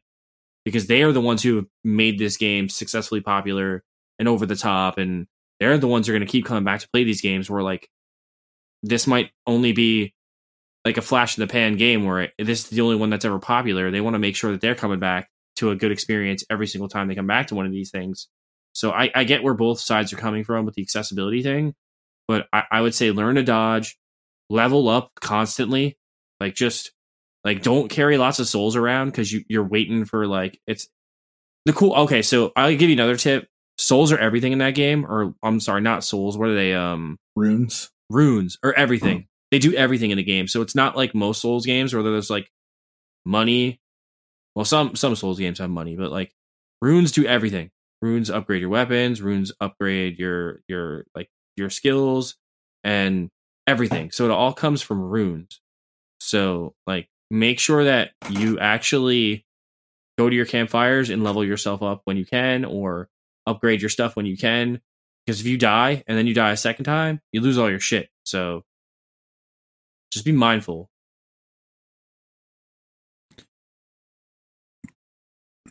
Yeah, see, that I think that's probably Daryl's problem as well. But like, I've been turd nursing that game now since it came out. I picked it up ready to play it or whatever else and just didn't. And but it's for that same reason that, you know, I don't like I'm not afraid of a long game, but I hate investing time in something that I have no progress for at all. And that's the hardest thing when you're not used to playing those games, to get your head around that you could potentially, from what I understand, spend an hour or two and then that progress in effect is wiped because you died or you didn't get anything. So is that sort of right, or are you still leveling up enough that your time's not wasted completely? It all depends if you waste your time collecting runes and then die. Like, and then you die again, you don't get them back. Well, you lose everything. Yes, but there's 2 types of runes in the game. There's the grace. It's called grace. If you die, you will lose any grace you have on you. What you won't lose is the rune. The runes stay with you, and you can activate them at any time you need them. So you can kind of hoard them to buy stuff or to give you that extra 200 grace you need to level. So if you do die, you don't lose all of your grace. So I want to chime in, not so much with Elden Ring advice because I haven't actually made it to the on screen yet. But with Bloodborne, like I spent the first 8 hours of that game dying and losing all my progress over and over and over again. I swore that game off so many times.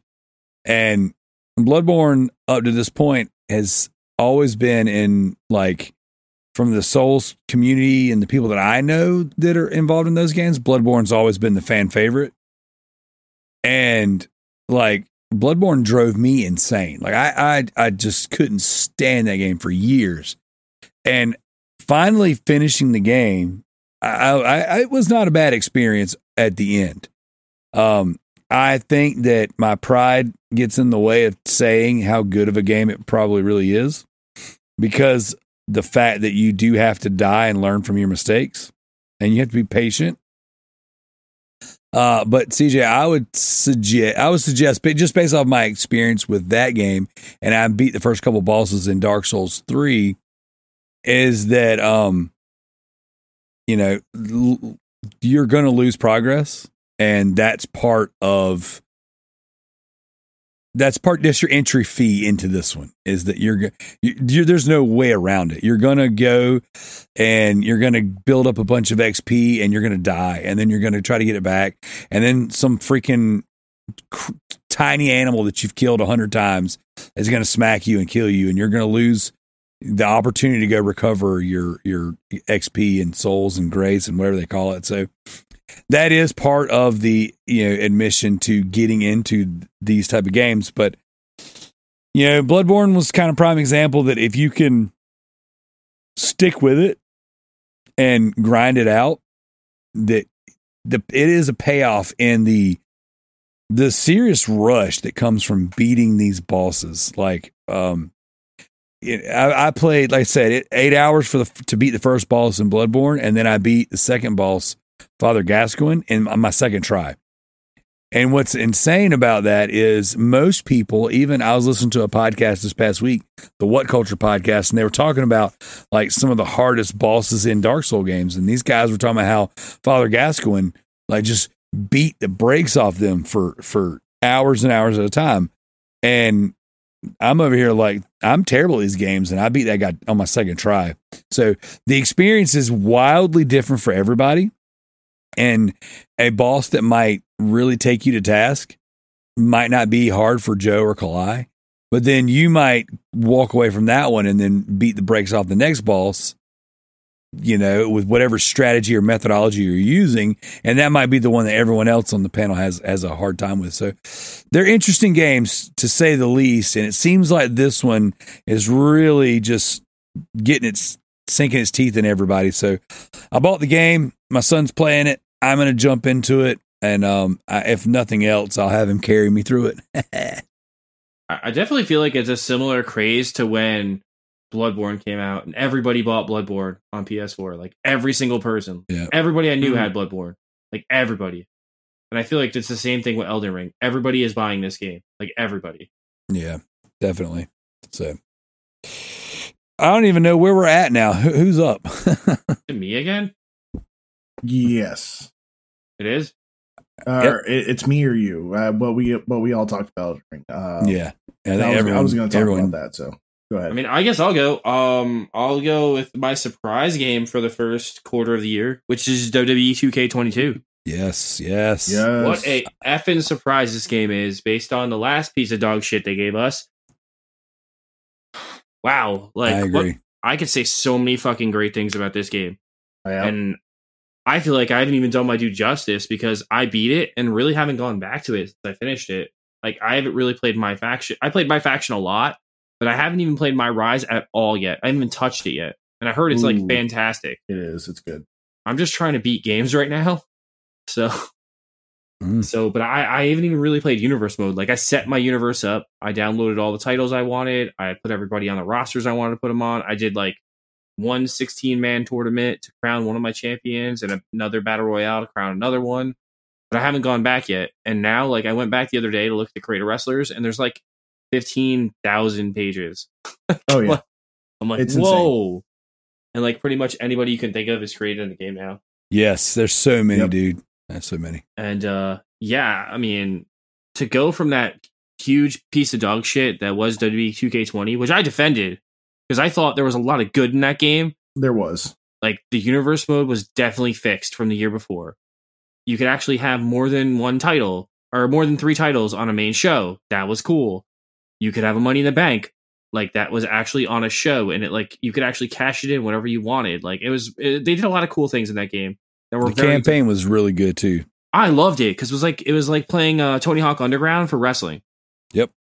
That's literally what it was, and that's literally how bad the story is. Like, how bad, like, acting wise and like graphically it was. It looked like Tony Hawk Underground, and I loved every minute of it. I thought it was a really cool way of doing the campaign. And I was like, okay, cool. There's a lot. And the towers were really cool. And then they took the towers from last year or 2 years ago and then put them into my faction. So it's like, oh shit. All right. Well, towers aren't back the way they were last year, but now they're changed to my faction mode. And like, I'll just talk about my faction mode. Have you guys played my faction at all? I haven't started yet. Slightly, just a little bit. It's like Madden Ultimate Team for wrestling people, and it's dangerous. It makes me want to spend money. Yeah, that's true. But like, you don't have to because there's like an infinite. They really do a good job of giving you a lot of in-game currency, so you don't have to spend money. And honestly, like anybody who bought like the digital deluxe version has a big jump on everybody else because you got the Undertaker cards, and those things are like he beats so the ass out of everybody. He fucking fucks people up, and you get 3 different Undertaker cards. So that's interesting. My faction is dope because like you unlock wrestlers when you open packs, and those are the characters you're allowed to use in my faction. So it forces you to play as wrestlers you wouldn't normally play as, and I think that's a great mechanic in any game is when they force you to play outside your comfort box and play in modes you don't normally play in. I love that shit. Like I think it's just a genius way to get people to play the other modes and play with the other wrestlers that you would never play with. Is to kind of force you to do it. And then you find wrestlers that you like to play as that you never would have played as otherwise because the roster is like 200 people deep. Like, and I can play as everybody. Yeah, I highly recommend going on to Community Creations and downloading Jill Valentine, but like the RE1 skin Jill Valentine, because whoever created her moveset is a freaking genius. That character is so fun to play. Everything changed together and works so well. It's just first off, the creative character in that game is so good. Like it is a dream. It is so fun to play, and it's such a big, not only improvement from the last game we got, but it's like it's still got like the appropriate amount of jank in it. So like me and the kids, we played it a good bit today, and we were doing like Royal Rumbles and cage matches or Hell in a Cells, and the cell matches, dude, are there. They brought back that 2007 option where you can like run off the cage and be like troll tossed off the cage. Oh, that's great. Dude, I missed that. It's so fun. I hated that you couldn't fall off the cage in like the last few ones because you had to be animation thrown off. You couldn't actually just get hit off. Like now it's like real physics. Like if you stand too close, you get hit, you go off the cage. You do. And if you get certain suplexes, certain moves, or the bounce off of a move might throw you out and throw you off.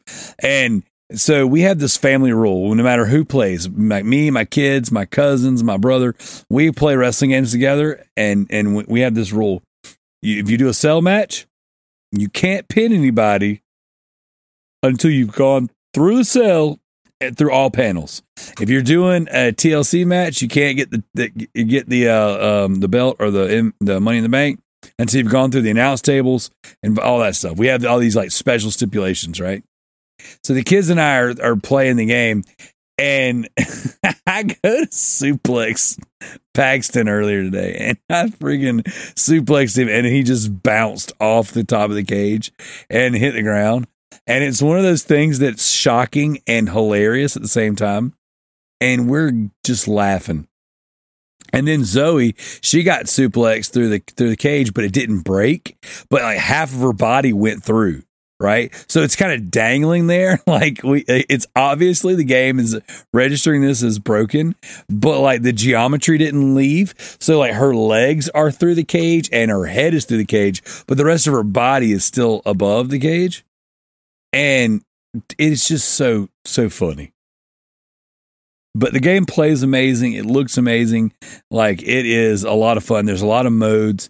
And that Creator Wrestler is something special, though. It's definitely... Community creations have taken away all desire for me to make my own characters. Like, it's 100%. It's like Mario. It's like, it reminds me of Mario Maker, where like I could give a shit about creating my own people. I'll just wait for the community to create everything for me. Yep. It's an endless sandbox of wrestling. And it's endless possibilities. Like I literally sat there the other day, Daryl, and I was like, I wonder if on my PS5 I do a different federation than I do on my PS4 version. In my PS4 version, I might do an old school ECW where I just download every ECW guy. But then I was like, oh, maybe I should do like a new generation era where I download all the guys from like the 90s and do that federation. And I was like, oh, there's endless possibilities of what I could do with this game. How I can play it. It's good. Like, I could download all the Ronald McDonald characters or all the Muppets and just do a Muppets Federation if I wanted to. Like, the possibilities are endless. We had a match today where it was Ben Affleck Batman and it was Robert Pattinson Batman against the Batman Who Laughs and one of the characters from Dead by Daylight, one of the killers. Mm-hmm. And the dude, so, you know, in the new Batman movie, obviously Pattinson's Batman is just like a brawler. Like, he's just like almost like a boxer, rather. He just does a lot of punches, nothing flashy, nothing crazy. Someone had gotten this moveset down to like, it was like a science, and everything he did was just these awful like beat down punches and just these, it was so cool. So yeah, me and my daughter being the two Batmen versus my sons, excuse me, and we were just having a blast, but it was like a friggin' slugfest, just constantly wailing on each other. And it's just that game is so fun to play. That was one of the games I was going to bring up tonight too, that just I am so pleasantly surprised. I do not regret spending any money on it. Like, that game is it's dope. You're welcome. So worth it. Yep. You're welcome. Yep. You guys, you've done a good job on selling that game, because the other week I picked that up as well, and I don't play those games at all. But the way you're talking just so about it, much. I thought I had. There's so much content. There's so much you can do. Like, I'm not even. I couldn't tell you how much longer it's going to take for me to get through that game, because you still like we were talking about. You still got My Faction mode. And GM My mode? Faction mode, GM mode's fun. It's like more of a one of, but like in My Faction, if you want more cards and stuff, there is like a whole like set of matches you have to wrestle through. Dude, like, you have to win 100 NXT. matches in a month. You have to win 100 matches in a month to get the highest tier card. That's fucking insane. I haven't even won a match. My kids have beat me every single match we played for 2 weeks. Daryl. Get good.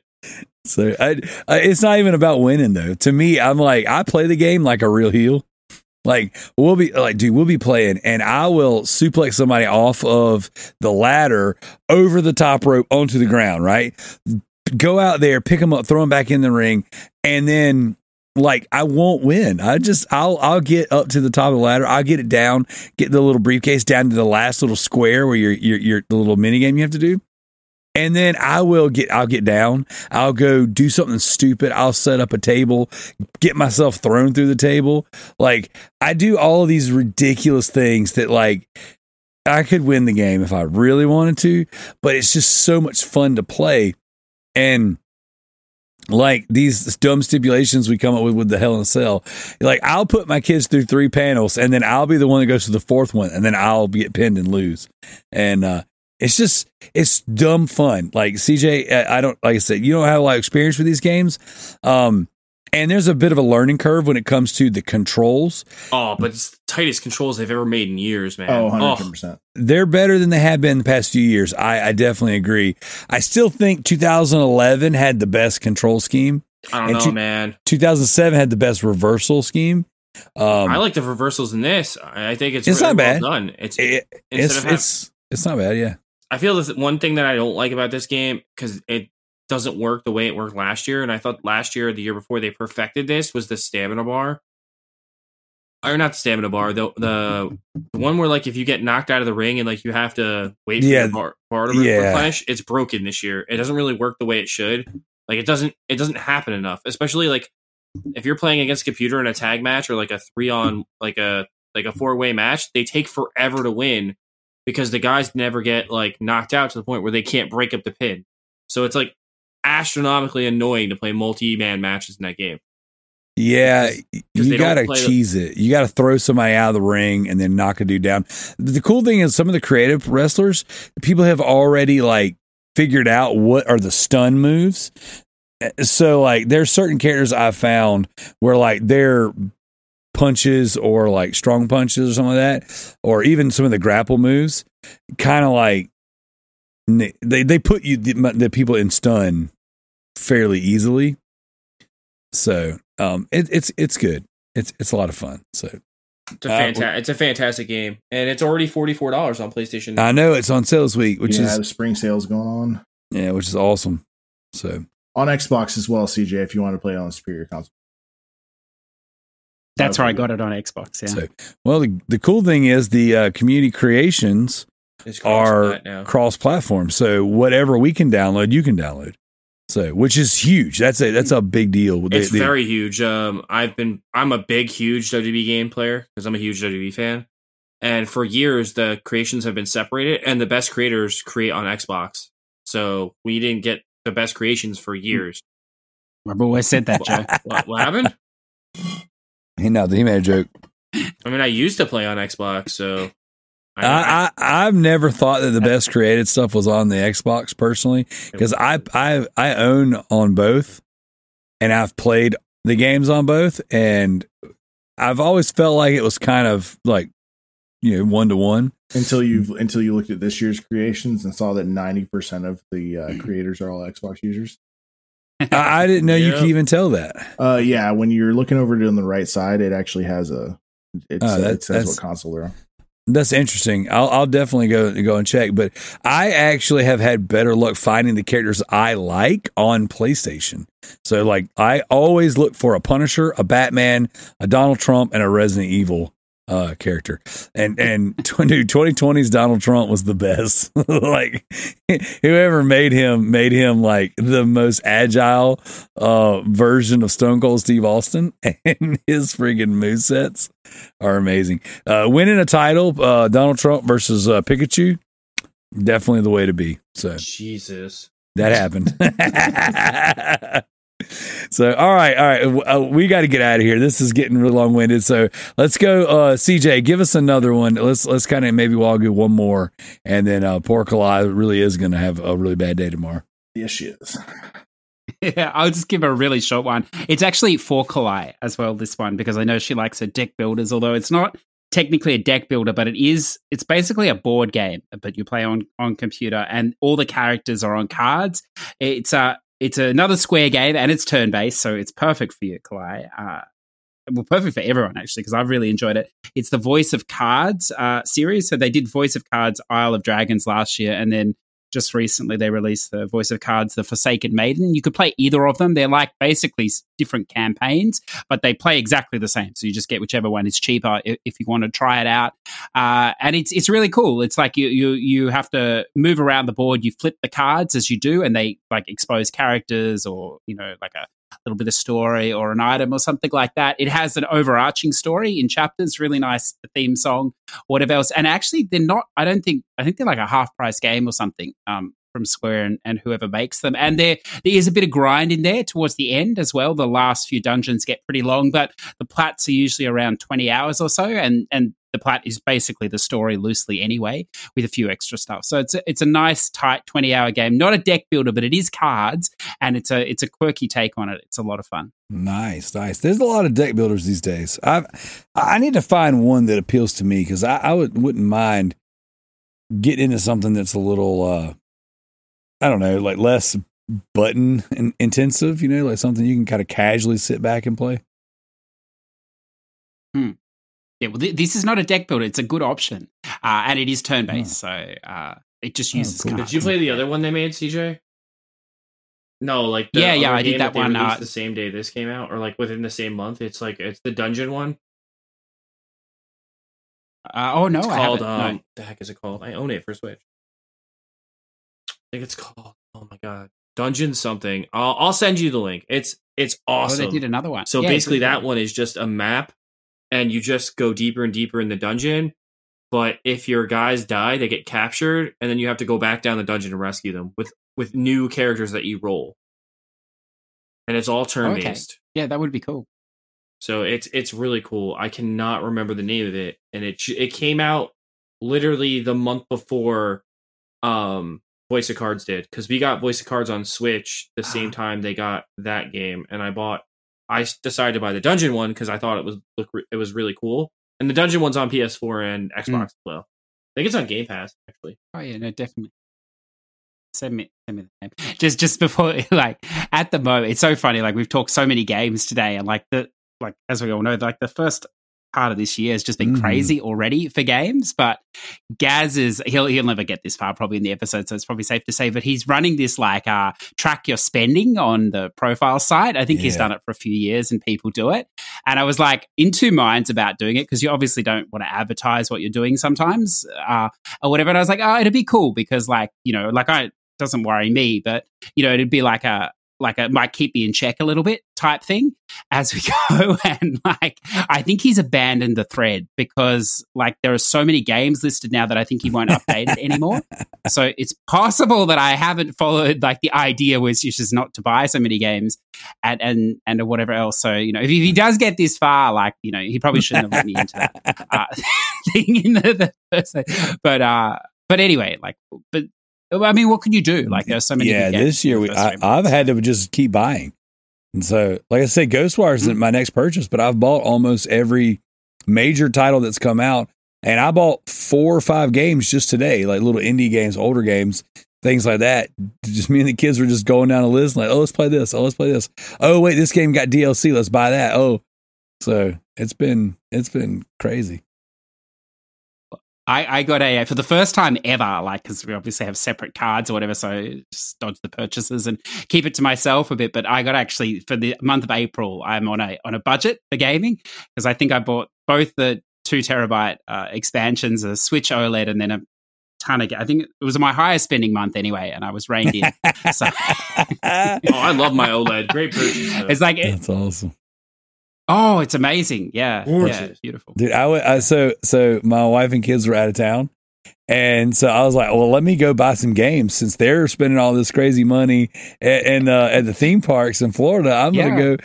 So I went out and I actually I was looking for like, secondhand stuff, like just kind of out. I'm hitting my little spots.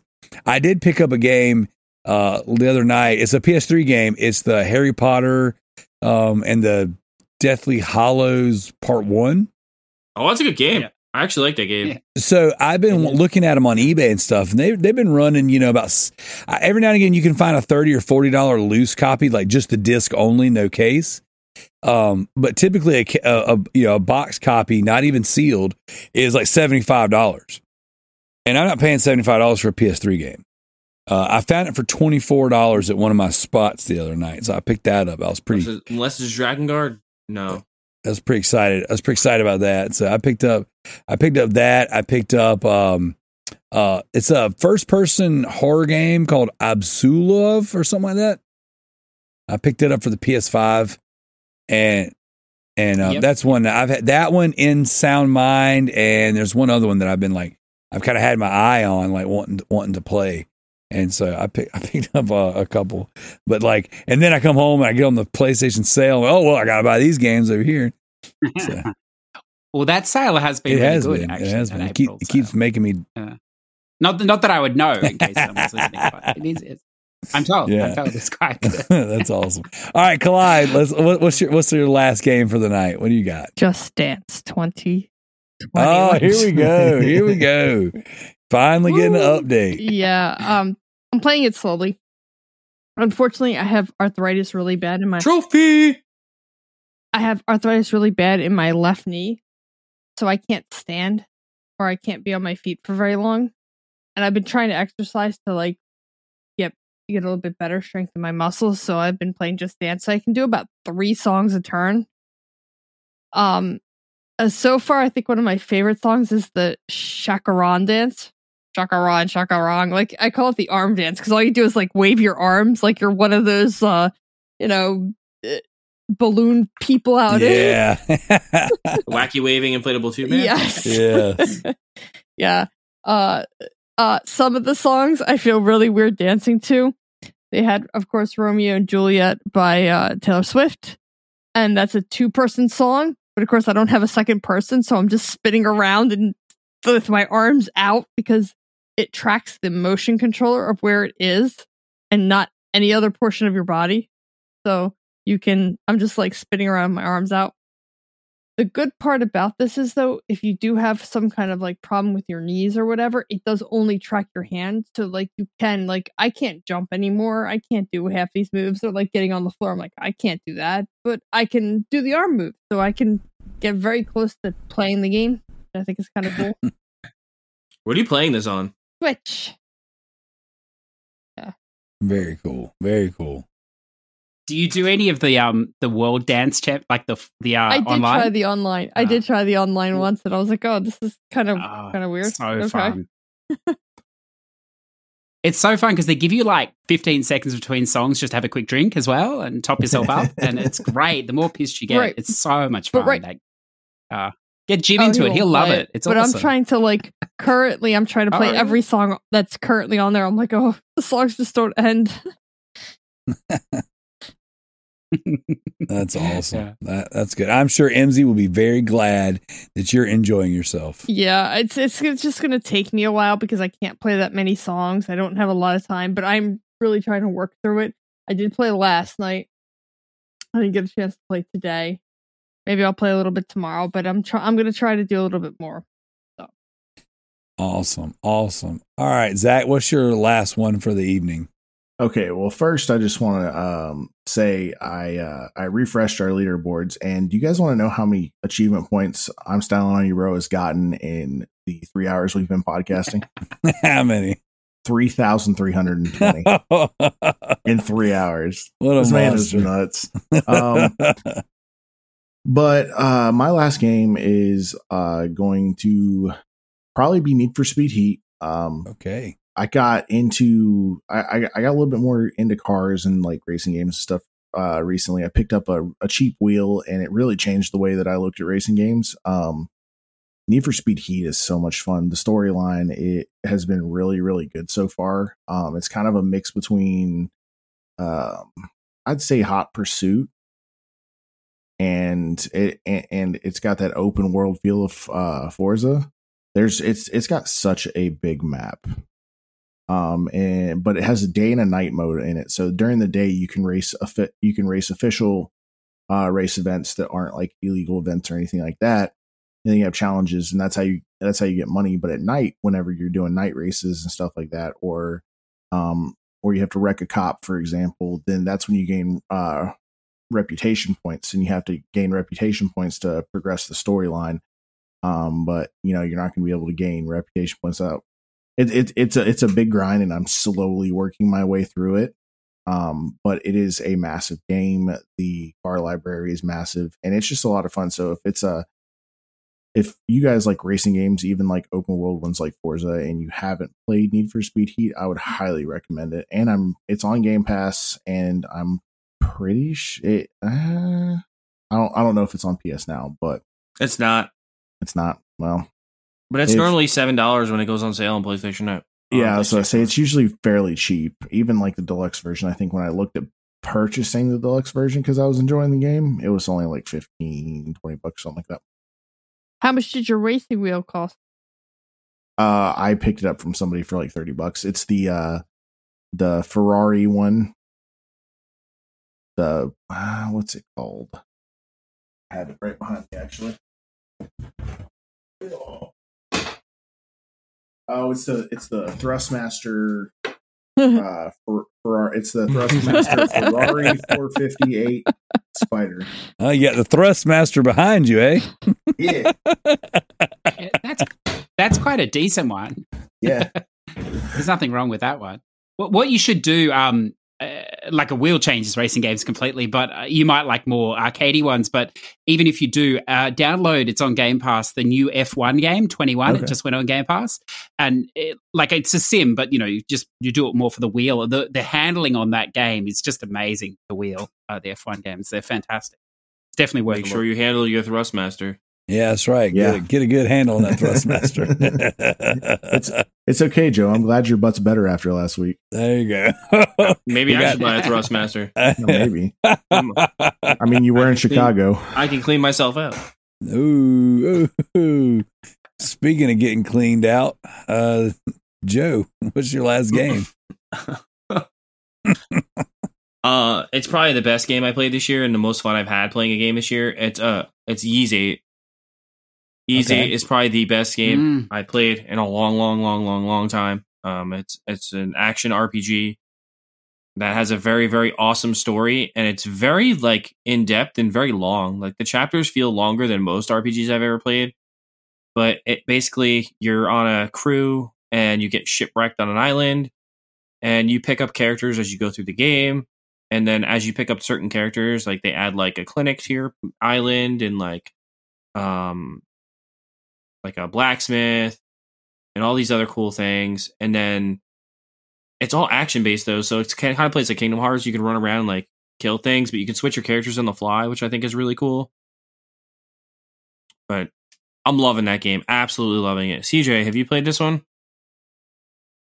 This is It not is the Dana Dana. one, is It it? is Or Dana. Lacrimosa? Yeah, it's one of fantastic. the best, and I'm playing it on the Switch, and I'm loving it. It makes me want to go back and play it again on PS4 though. But I actually want I want to own this You'll, game physically you'll- on PS4, but I know it's very pricey. It's like an $80, $90 game now on PS4 if you can find it. Yeah, which is weird. Yeah, it's nowhere. That's right. It wasn't when it came. It's more expensive now than when it came out. You haven't done 9 yet? No, I'm 9 playing is 8 really good first, too. then I'll get I got 9. finished I know 9 is a continuation of 8, so Yes, like you yeah. still play as 8 all in Yeah. 9, Yeah. I heard. So Yeah. So I'm excited. That's I'm great. like, this is the Okay. best. Like, this is probably the best RPG I played since I played Dragon Quest 11. Awesome. Well, I'm going to close this out with a weird one. One that I don't know. I don't know why I keep going back to this game, but it's just absolutely amazing. One of the games that I have played the most this year and have already platinum this game 3 different times, but it is Minecraft. Paxton loves playing Minecraft. That's just that all my kids went through their Minecraft phases, and Paxton, he's doing his. And so we've got this world established with everything you could ever need. I've already done all the trophies. I mean, I've already done the mainline trophies and some of the DLC stuff. I don't get too crazy into the DLC stuff because some of it's a tall ask. But we've got this world set up, and a few weeks back on the show, we had figured out that you could create your own like fishing hole to where you could just sit and fish and constantly pull like cool stuff out of the water. And for those of you guys who maybe didn't hear about it, in Minecraft, you can get a bucket. Once you make a bucket or find a bucket, and you can go get put water in it. And you can essentially take a bunch of stone or dirt, whatever your material of choice is, make yourself a fully closed square, rectangle, circle, whatever you want to do. And then you can put the water in there and it'll fill it up. Depending on how big it is, depends on how many buckets of water you need to go add. So it adds it's essentially a spring of flowing water in there. And you can throw your fishing rod in there and get nothing. Absolutely nothing. If you take that same bucket, go into the water and get a fish, and then populate your body of water with a fish, it will then allow you to do the fishing mini game in Minecraft. And this has just sprung this whole new love for this game for me, because me and the boys, we decided we were going to get the most awesome, enchanted, leveled fishing poles you could find, and then create this unbreakable fishing rod, which I'm using currently right now, and then fish nonstop. I've been fishing on the show for hours tonight, and I have like it's almost like an unlimited resource pool now. I'm sitting here, I'm fishing, and every time I pull a fish out, with the fishing rod I'm using right now, like every other one is some sort of item. It might be an enchanted book. It might be a item or resource item you could use, to build or to make something else. It's a weapon. I mean, just constant pulling cool stuff out. And of course, I'm constantly pulling out fish that I'm then cooking. I'm leveling up my character, and then I'm using those levels of experience that I develop to level up my weapons and my axes and things. And Minecraft is just this game that never ends for me. And I go through phases where I play the full out of it, and I'm playing it with my kids. And Paxton actually fell asleep beside me over here playing Minecraft. And we were just both over here fishing. We've been fishing together for about an hour tonight. I was fishing a little longer than that. And it's just like, I don't know why I love this so much. I heard Final Fantasy VII has a really good fishing mini game. Not Final Fantasy VII, Final Fantasy 15. Yeah. Oh my God, the fishing in that game is phenomenal. I want to play it for that reason alone. That like I just really dig this. So, CJ, you played Final Fantasy 15 a good bit, correct? If you ever want the plat, you'll be playing it for like 10 hours or something. Hey. I think. At least. So is the fishing really good in that game? Yeah, it's good. Yep. I think isn't it I haven't played it myself, but the fishing in I hear is really good. Is the fishing in that the golf one. What's the golf game? Crazy Golf, but there's a VR. Everybody loves golf. Or everybody loves golf. No, it's like a JRPG. But Golf Story? It's Golf Story? Me the name of it. No. It's on PlayStation. It's like an anime golf. But you play, but you can go fishing in the fishing ponds, and it's a massive thing because there's like 500 different types of fish you need to catch. Yield plays everybody loves golf. I know, which is a strange thing. Yeah, everybody loves golf. That's it. Yeah, it's got a very good fishing mini game. Apparently, they're closing the servers on that. What I hear. Yep. Oh, are they? Oh well, too late. You missed out. I guess. Well, like I said, I've been playing this game a lot this year, and I keep looking at the DLC trophy list, thinking maybe. But then when I'm getting in the game, I'm just fishing. Like this is like I got some trophies earlier in the show, but didn't call them out. And then I was like, you know what? I'm just going to play Minecraft. I'm just going to fish, and I have filled up multiple chests of items just tonight. It's incredible. So great game. This is why you never will finish a JRPG. You get too distracted. It's crazy. It's crazy. like I pulled out 7 saddles in this game.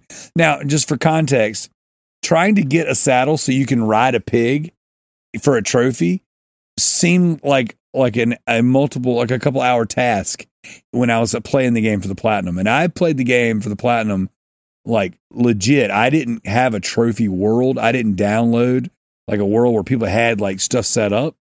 I created my own.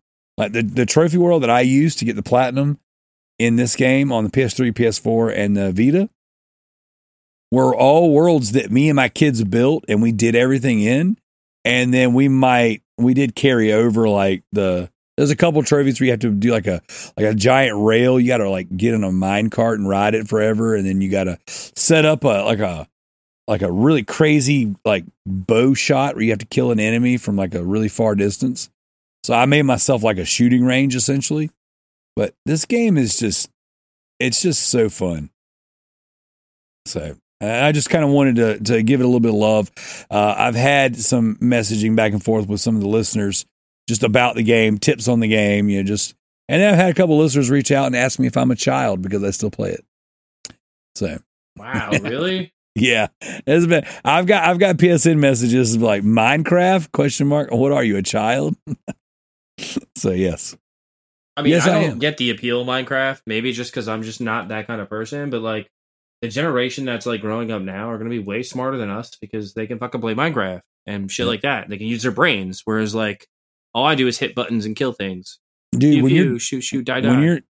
When your daughter starts playing games, I would imagine if she's anything like my kids, like she'll go through a Minecraft spell, and then that'll be when you jump in, and that's when it clicked. I don't think she'll ever play games. Like, to be honest. Because I play them so much, so I don't think she'll ever play them. Yeah, well, we will see. So, my kids were basically born with controllers in their hands, so they all came out wanting to play. So it's been a blast. So, guys, it's been awesome. Tonight was a really great conversation. Lots of cool games talked about. I'm sure we all had plenty more we could have talked about. I'm sure CJ is like, man, I barely got started. So, it was awesome having you back tonight, CJ, and Kalai, Joe, Zach. It was really good having all of you on at the same time. It was nice. This was, if for nothing else, this was a treat for me to have all my favorite people in the same place at the same time talking about video games. This was really good. If you're listening to the show and you made it this far, thank you. You're an unfortunate, sad creature, and we definitely appreciate it. So definitely check out the socials, check out the YouTube, check out all the different podcasts that we're doing. And if this interests you, go check out our Patreon. There's lots of cool content on there and lots of bonus content this month. So you guys got anything you want to say before we get out of here? Peace out. Nope. All right. Yeah. Thank you guys so much. We're out of here.